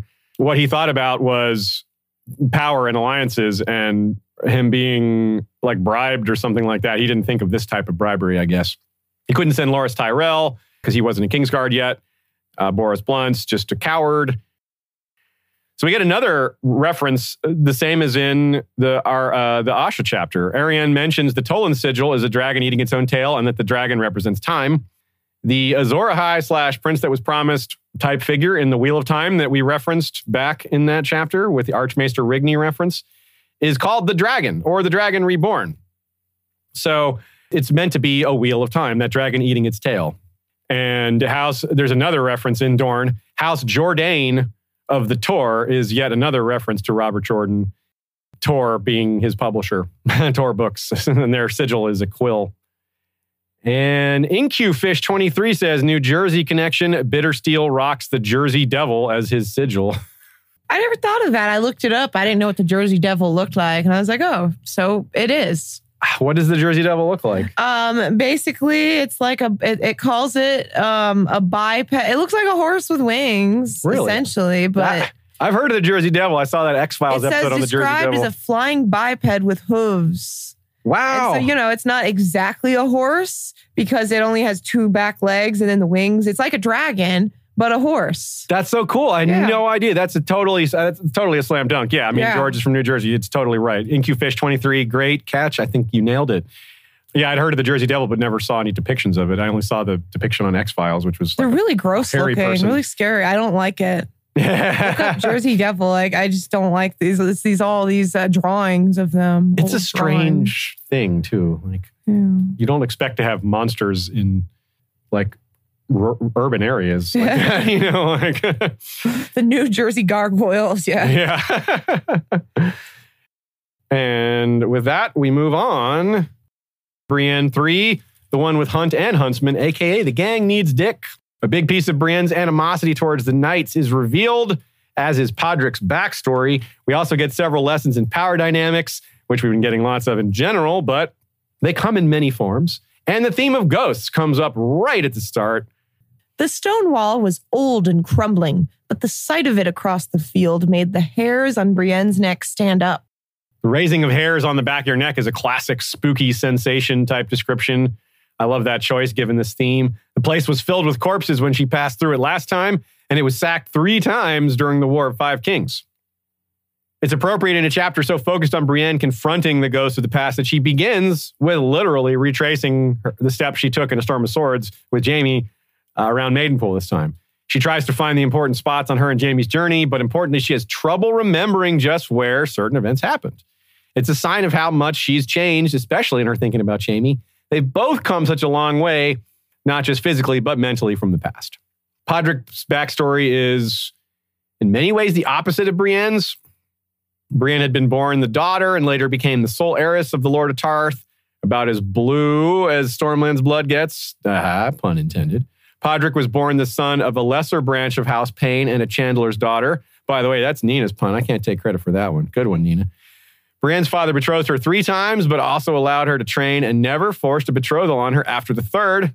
And Podrick never knew his father at all. Where Brienne had the benefit of castle arms training, Podrick notably hasn't been trained very well. He had someone training him that Tyrion gave him, but that fell off and wasn't replaced. And Brienne's picked it up now. They're also sort of a reversal of the Dunk and Egg dynamic, whereas Dunk was a poor man from the slums of King's Landing and Egg was the royal prince. Here, Brienne is the royally blooded noble, and Podrick, the boy, barely one step up from commoner status, even though he technically has the name Payne.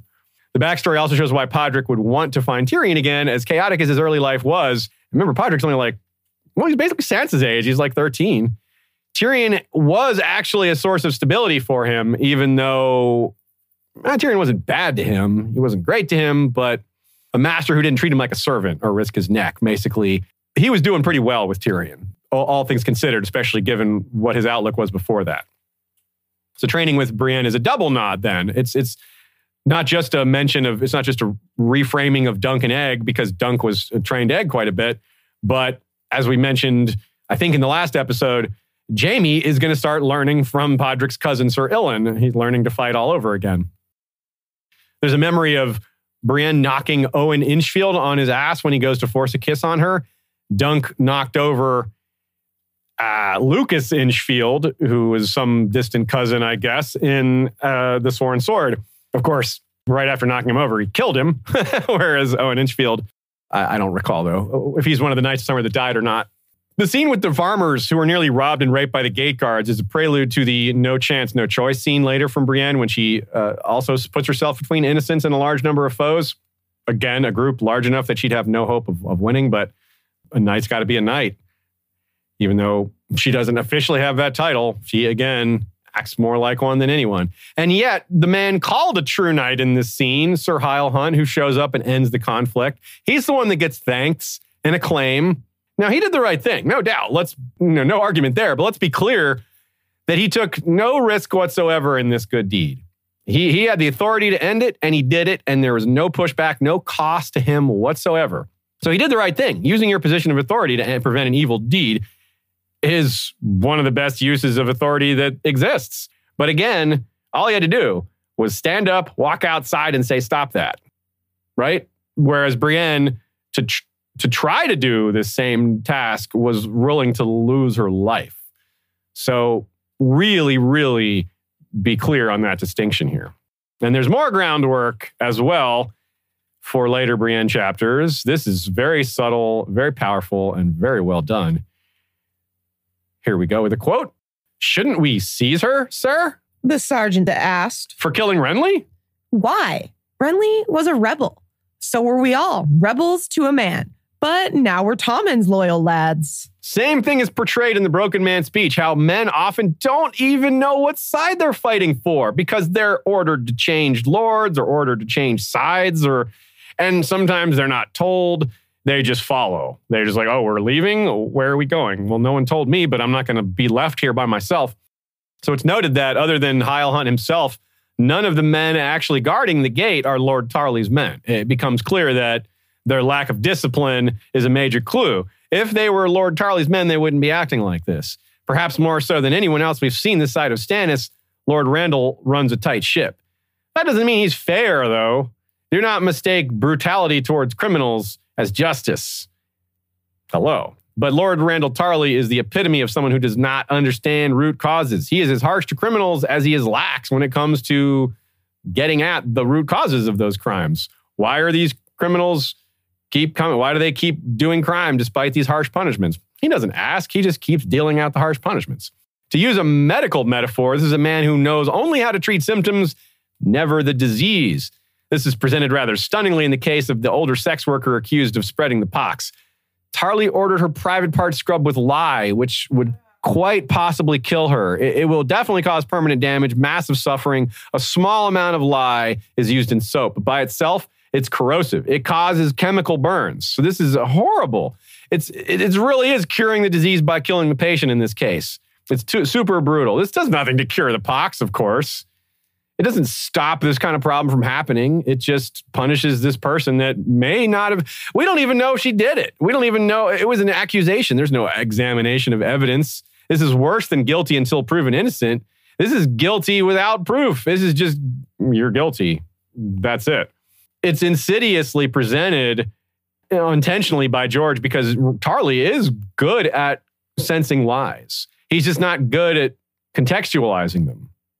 When confronted with him directly, Lord Tarley goes straight into classic victim blaming. It's so gross. The knights who play their game on her, who might have raped her, according to him, they are not at fault, even though he says their game would have gotten out of hand. He flat out condemns their game, but blames her for the reason they're doing it. She's, by being where she, quote unquote, doesn't belong, she encouraged them. Now, Sir Hyle says Tarley gelds rapists. So it's a double hypocrisy because this is a guy that is absolutely willing to be brutal to rapists. But he's still blaming Brienne for tempting these knights because I don't think he's going to do that to knights. It's a social thing. There's no contradiction here, even though it's obvious to us. He'll geld the rapist and blame the woman. What?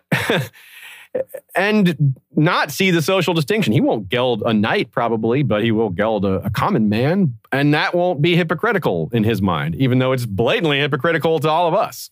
So really what we get with Randall Tarley is a sense that somehow he's worse than advertised because we love Sam and we grasp on some level that Sam, or if not distinctly, like prominently, Sam was treated terribly by his father. We kind of understand his trauma, or at least that he has trauma. So we were already very predisposed to dislike Randall Tarley, yet somehow he's managed to go above and beyond that notion that we already had, this evidence that we already had. Or rather than above and beyond, you could say below and beyond. Like Tywin, Randall has not redeeming qualities, but he has qualities that you can put in the pro column. Anyone harsh on rapists in a setting where most are lax about it is one. I mean, you got to give him credit for that. Like, you're not going to say, don't be harsh to rapists. Nah, that one, keep on with that one, Randall. Men telling Brienne that she belongs nowhere near a battlefield is nothing new. That she's used to that. But I wonder about what that's going to say, what that's going to mean when Daenerys comes to Westeros. Like, it seems like Randall Tarley is one of those types who really hates the idea of being led by a woman. He's one of those types that would have agreed with Kristen Cole that a woman should not inherit the Iron Throne. He probably will take whatever side Daenerys is not on, and that might lead us to that scene on TV that, if you've seen it, you know what I'm talking about. I know some of you don't like me talking about TV, so I won't mention it specifically when I don't have to, because you know what I mean if you've seen it. Of course, by the time Dany shows up, who knows what side he's on? I would guess King Aegon VI, though. I mean, he's a Friends in the Reach guy, and he's no fool, as hateful as he is. He's obviously quite dangerous, too. putting his idle soldiers to work at rebuilding Maidenpool, that might seem like another thing in the pro column for him. And it is, sort of. I mean, he's rebuilding a town where people live and work, and that's important. That is a good deed. But he's not doing it because it's a good deed. He's doing it because he's basically forced Lord Mootons to agree to marry his daughter to Dickon, his eldest son, which is a major power grab. He's basically saying he's basically trying to make his son Lord of Maidenpool, because that's pretty much what happens when you have a female heir and you force a marriage to a man into there. You're basically trying to get the man to take over. And this Mooton guy is portrayed as pretty weak-willed. He doesn't have any male sons. He doesn't have any sons. And so Randall Tarley smells the opportunity. Hey, Aziz. Yeah. Do you think there's ever been a King's Mooton? Yeah, there would have to be, because there were kings at Maidenpool. That's a great There we take. go. King's Mooton. All the King's Mooton.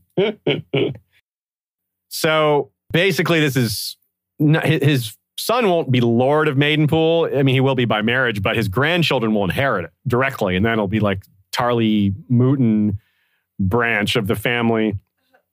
Maidenpool's a decent spot. It's not one of the few. It's not a true city, but it is a port. So it might be one of those things that if it were allowed to grow larger, it could become a city. But it might be one of those Duskendale situations where Duskendale wanted to grow larger, and that was where the Defiance of Duskendale started. They wanted to get bigger and maybe become more of a proper city, but Eric was like, no. And they're like, well, come talk to us about it. And they're like, gotcha. There's another little anecdote here.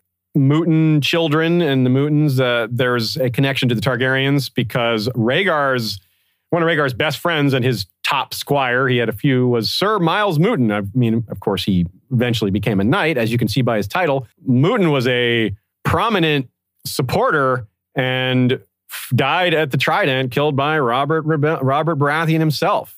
Or sorry, not at the Trident, but at the Battle of the Bells. Excuse me. And this is the same battle where Dennis Aaron died, the same battle that John Connington is haunted by, the one he thinks he maybe should have just burned the whole city down. Another example of burning the town, talking about rebuilding. He was called bold as brass, Miles Mooton. Maybe that's a positive memory for Randall Tarley. Tarley was, of course, a staunch loyalist to the Targaryens during the rebellion as well, and is noted as the only person to have defeated Robert, even though Mace Tyrell took credit for that, which is, by the way, one of many reasons to suspect that Tarley will jump ship for young Griff because he's being mistreated by Mace Tyrell. All of this is a smaller scale version of what's happened with Sansa, and by that I mean Eleanor Mooton. Her claim has attracted those who sense the implied opportunity. Marry her, you basically control her claim. She's the eldest. She's the heir to Maidenpool, effectively, and, well, the implied opportunity is what Randall Tarley is jumping on. It's also fitting for Sansa, given this is one of her favorite stories from her childhood, is Florian the Fool and Jonquil, which that is named after Maidenpool. The maiden in the name Maidenpool is Jonquil. The pool is where Florian the Fool first discovered her. Another line that reminds us of the ghosts here, Podrick, when it says, "What are you looking for?" "Ghosts. A wall I rode by once. It does not matter." And we get this back and forth. Podrick always says, "My lady, sir." That's like his mantra. Brienne's is, "I'm looking for a maid, 3 and 10. Podrick says, "My lady, sir." Brienne thinks a little more on past betrothals, as she does fairly often, and about how different she could have been. What a loss for the world if that life had come true, Joe Buckley writes, huh? It links pretty well to Ariane's detailing on her own many failed betrothals, though, right? I like to tweet little trivia parallel lives, I call them, and I share them sometimes in other places too, but mostly it's a Twitter thing. I did a Brienne Ariane one because of this line, because of their both having failed betrothals when they were young and being extreme opposite ends of the conventional beauty standards, which George loves to play with. And hat tip to Chloe Ketchum, who made this great tweet, said, "If you think Brienne is ugly, you're ugly." And it's a great point, because underneath the statement is saying, well, that's what George is doing here. George is unpacking the fact that beauty is an entirely social construct. What Brienne is being judged for isn't her looks. I mean, she is being judged for her looks, but it's more about her failing, quote unquote, failing to abide by gender norms. And which is that she's supposed to be small and have big hips and have children. That is the ideal woman, according to many Westerosi nobles, the ones who are in power, especially. So, yeah. Everything people say about Brienne, all these judgments are basically rooted in believing what other people say about beauty standards. And it's funny because the show almost undermined this, but they didn't really speak to it directly. But by having Tormund express an interest in Brienne's qualities that other men in Westeros don't express an interest in, it kind of proves that point. It's like, shouldn't men in a medieval society who value strength, shouldn't this be a good quality that she's large? I mean, shouldn't that be like, won't strong children they would have come good from kids. that? Yeah, you're right. Like, it's a genetic quality that people should be like, okay, maybe you don't find her pretty, but like those muscles. Your sons are going to be strong. Yeah. Yet no one seems to address that in world. And George is doing that on purpose. And if you think George hasn't thought about this a lot, let me remind you that George wrote for the TV show Beauty and the Beast, which absolutely 100% delved into these themes constantly. So George this is a big part of George's writing history and dealing with this thread. This honestly wasn't the best place to bring this up because Brienne's looks aren't necessarily as referred to as much in this chapter as they are in others, but it also is the chapter where she thinks of the rose gift and all the different men trying to pretend to like her, which she was never really fooled by. She didn't know what they were doing, but she knew they weren't suddenly into her. Great line from Randall Tarley, who says, "Lie to me and I will hang you." Well, Brienne hanging because they think she lied. That is exactly what's going to happen. Stoneheart is not going to be able to believe the truth. Brienne thinks about how she almost goes overseas, and that is another, almost nod to the 5-year gap. The Pretty Maris theory that Joe Buckley mentions here, which is a really good theory, I think, that had she gone overseas, she may have ended up looking and like Pretty Maris, who was really scarred and beaten horribly. So, but the quote is, Brienne did not want to chase the girl across the narrow sea, where even the language would be strange to her. So, yeah, good. She didn't go. More and more evidence, only a little bit here, but important, still happening. You still see people passing by Brienne and Pod heading south, dressed like sparrows, whatever that means. They don't exactly have like an outfit, but you know, the commonest. I'm picturing they have like feathered wings attached to their side. Yeah, exactly. Abs drawn on, shirtless. Well, you've gotten me really good a few times today. So Hyle Hunt has been with the Tarleys for longer than we might think. Sam will remember in his next chapter that when he was small, his lord father had tried to teach him how to swim by throwing him into the pond beneath Horn Hill. The water had gotten in his nose and in his mouth and in his lungs, and he coughed and wheezed for hours after Sir Hyle pulled him out. So Nina's guess is that the Hunts are bannermen of the Tarleys. Both the sigil, a dead deer slung on a pole, and the family name suggest hunting, which, I mean, the striding huntsman of House Tarley, Hyle's cousin Alan, is also in service to Randall. So, also Hyle Hunt's judgment of Brienne's fighting skills way off. He says on a good day she might have been able to take Eamon Kai, and there's no way she could beat Robar. But yeah, like we saw her hold them both off, and Jaime Lannister. And yeah, I don't need to sell this to you all. You know that he's well short on his estimation, but that's just part of the whole pastiche of looking down on her, is that he can't even properly estimate her skills as a warrior, even though she won that tournament, even though she beat the crap out of all those other Knights of Summer, which he had to be aware of because he was there. Nina makes the point that Randall might be one of the most straightforwardly unlikable characters in the series. There's characters that maybe do worse, that are more evil, but just in terms of just, it's so obvious. There's no subtlety to his wrongness. There's subtlety in how his wrongness affects the world and props up bad cultural aspects. But in terms of just meeting him and being like, this guy sucks, it's hard to be more straightforward. And of course, the Knights of Summer bit is rounded up here because Sir Hyle, during his non-apology, mentions that what happened to most of the men that were in on the bet, the wager to get Brienne, most of them, awful things have happened to them. She's not like, yeah, that doesn't make me feel better. It's like, they're still awful. What? They didn't apologize to me. That doesn't change anything.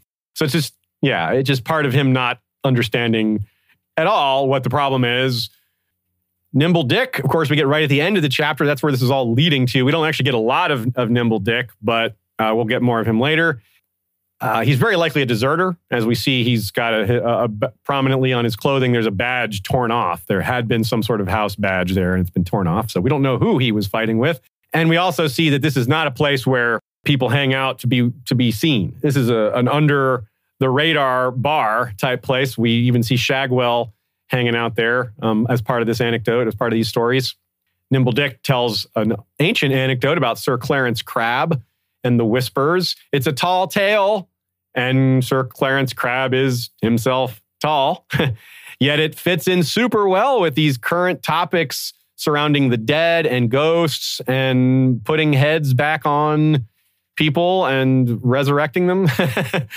Yeah, we got vibes of Robert Strong. We got vibes of the House of Black and White. And we got vibes of the ghost. It's really neat and strange because the story is that Clarence Crabb would cut these heads off, and these heads he would collect them, and they would still talk and tell things and give their wisdom. It actually reminds me of Futurama. Disembodied heads. That's funny, though. This is a bit creepy. But I don't think he has Nixon back there. Also, I will say we know for a fact that George R.R. Martin likes Futurama.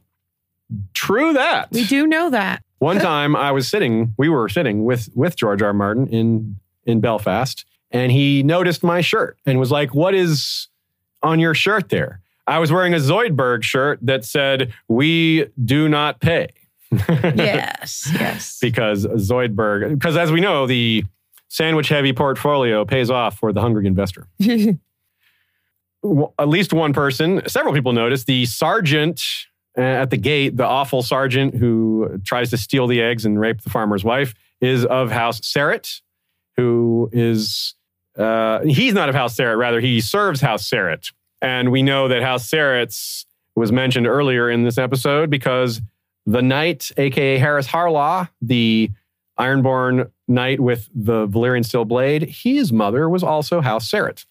Great take, or rather piece of trivia from Lefessa on Flick, who points out that the Stinking Goose is next to a building called a knacker. I did not know what a knacker is. I just kind of let that slide, but she either knew or looked it up. And oh my God, the Stinking Goose, that's an understatement. The Stinking Goose has got to be the super awful, incredibly smelly Stinking Goose. Because a knacker is a processor of animal corpses for things like glue, for non-eating, for things that you would not eat, like for animal glue and other things that they use carcasses for. And that's right next door to this bar. Oh, stinky, stinky goose indeed. Laura Brandos points out Brienne bumping her head as she comes in, which is a lot of tall people are going to feel sympathy for that one. I have another personal anecdote on that front. And it's not because I'm tall. I'm not. I'm almost exactly average height. So I don't have these stories from my own perspective. But one time I was sitting with some friends at a bar, not the Stinking Goose, much nicer smelling place. And just by coincidence, there were two really tall dudes in the group that didn't know each other. One of them was like 6'6", the other was like 6'8". So I mean, real tall. And they just started swapping tall guy stories. Like, hey man, how many concussions have you had? Hey, yeah, like 4. I've had 2. And have you ever had this happen? And when one of them just shows taking a drink of his beer, leaning his head back, so the beer bottle goes a little higher and it gets hit by the ceiling fan. Like, whoa. Oh, God, yeah. My brother is 6'8", and I grew up in Hawaii where the houses, a lot of them are very short. The ceilings are. And so he would often have to crouch really low in the shower to try to take one, hit his head all the time. And tall people on airplanes are really suffering there. Yeah. But, and they luck out at concerts. So basically, I hate really tall people because of them at concerts. Boo. Yeah, they have some advantages, but they also have things like concussions and back problems and knee problems. Nina said swapping tall tales. Oh, I can't believe we missed that. Holy crap. We literally even said tall tale or about Clarence Crabb like 10 minutes ago. Thank you, Nina, for catching that one, because Nina's got our back. She couldn't let that one slide. It almost did. All right, we're going to finish today with a take from Archmaester Rennie on Flick, which I think is really well said. I maybe should have just used this take earlier because we've been off and on this topic. What I think George R. R. Martin is mostly doing with Randall is using him as the character who embodies and enforces accepted Westerosi gender roles. It's important that he tries to enforce the norms of brute masculinity on Sam, who would prefer to be a scholar, and he tries to enforce the gender norms of helpless femininity on Brienne, and that those gender roles come with a sexual code as well that says that men are always sexual aggressors, and that if a noble-born woman is assaulted by those men who are supposed to be sexually aggressive, but take it out only on their wives and peasants, then it's her fault because she failed to be chaste. It's George illustrating how those straitjacket gender roles and appalling ideals of sexual norms are actually harmful to both male-bodied and female-bodied people. Really, really well said. So maybe I should have said that sooner, but maybe I'm saving the best for last. Great take, Archmaester Rennie. With that, we are done for today. Last week, we covered 183 minutes and 35 seconds. This week, 164 minutes and 47 seconds. So far, we've covered 644 minutes out of 2,030 minutes. We are 31.7% of the way through the book. And notably, the video, we're only at about 2 hours, 16 minutes. Yeah, shorter. The Asha chapter was almost an hour, but the others we got through a lot faster. They're really good chapters. The Cersei chapter I thought would take longer. It's just so much happens in it, but a lot of it is just notations, setting up things that we'll discuss in more detail later. I always struggle with the one-off chapters because we don't get to come back to them. We're just like, well, if I miss something in Cersei, well, there's the next Cersei chapter. But with Arys Oakheart, it's like, well, we can pick it up in Arianne. That's not a big deal. And with Asha, well, we'll have a Victarion chapter not too long from now. But there's only one more Ironborn chapter this whole book. And then we get a few in Dance. So anyway, you can always check, like Shay mentioned, the video. You can always check the podcast version and compare the two to see how much we edited out. Next week, we've got 4 more chapters. Samwell to the Blackbird to Braavos, a.k.a. the one with the baby swap reveal. Jaime to the one where Jaime argues with everyone, a.k.a. the gang sends Tywin home. Cersei 4, Dwarf Head, Giant Skull, a.k.a. the Queen's New Council. And finally, the Iron Captain. The gang prepares to moot, a.k.a. the one a.k.a. the one with, when men see my sails, they pray. Oh yeah, Euron's famous quote is coming next week, along with more Euron action. We actually meet Euron on page for the first time, so that's cool. We'll have plenty to say about that, but also Cersei's chapter with her new council. We got a lot to say about that. More Aerys vibes there. Probably not quite as many as this chapter, but the Aerys vibes continue. We mentioned or referred to a lot of our own episodes, indirectly or directly. All this stuff about Barristan Selmy and Arys Oakheart and Turning Cloaks and Kristen Cole is a good time to shout out our episode of White Cloak Turned is Still White and our companion scripted version episode, Serwyn of the Mirror Shield. Of course, our Dance of the Dragons episodes with Radio Westeros are pretty relevant to the early parts of the dance, which we've covered, including we covered the incident of Blood and Cheese, which was referred to here. I can't believe I mistook Viserys 1 for Viserys 2, but it happens. Even I can make that mistake. Blackfire Rebellions, of course, we mentioned those here. Of course, the chapters do too. That is the historical period we have spent the most time on throughout the history of Westeros. Euron Greyjoy episode is out there that we've done. A Forsaken episode is out there that we've done. That's big on where Euron's going and where he might be going. And we have episodes on both of the Arianne spoiler chapters from The Winds of Winter. Those are both really cool and contain some very interesting world building, as well as setting up a lot of the Young Griff Golden Company plot lines. So I encourage you to check those out as well. Thank you, everyone who came today. We very much appreciate you coming live and participating in the live portion of this recording and this episode. Thank you, of course, to Ashaya for being the best, for managing so much at once. Thanks for the contributions from the rest of y'all, like Joe Buckley and Nina Friel and our History of Westeros mods who post the chapters every week. Thanks to our contributors from Flick and also Slack and Discord. We are constantly getting great takes from you guys. The only downside to that is it's harder and harder for me to include all these great takes from y'all because there's more and more of them. More and more people are joining our groups and participating, which is overall a great thing, but it does have that one small negative to it. Thanks to Michael Klarfeld, aka Claridox. Check out his maps at his site, claridox.de. You see them behind us. Ashaya mentioned the creation of the intro, the video intro that we used that was done by him. Using Dutch Mogul's Sivos pieces on Thingiverse, so you could get it printed yourself. And a little teaser for you guys. Next week, there might be something different visually here. That's right. We've got some new Michael Klarfeld surprises. Thanks also to Jesse Koval and Joey Townsend for our regular music, and to Kevin MacLeod for our Valar Rereadus music. Thanks to our Bengineer for making our audio tracks sound much better than they would have otherwise. Thank you extremely much to our patrons for keeping the show running, keeping all of our bills paid, and enabling us to focus on Westeros full time.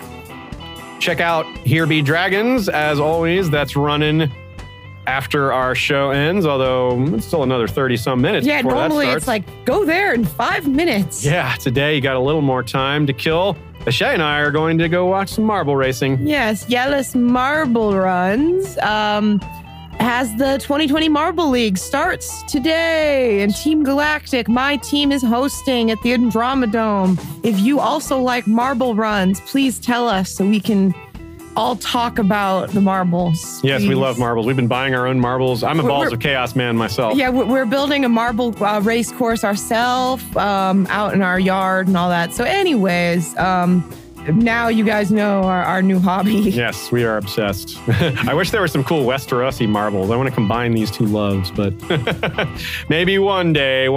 If any of you spy any Game of Thrones marbles out there, you be sure to let us know. And until next time, we are excited for more as we continue our journey. We'll see you then next Sunday with more Valar Rereads.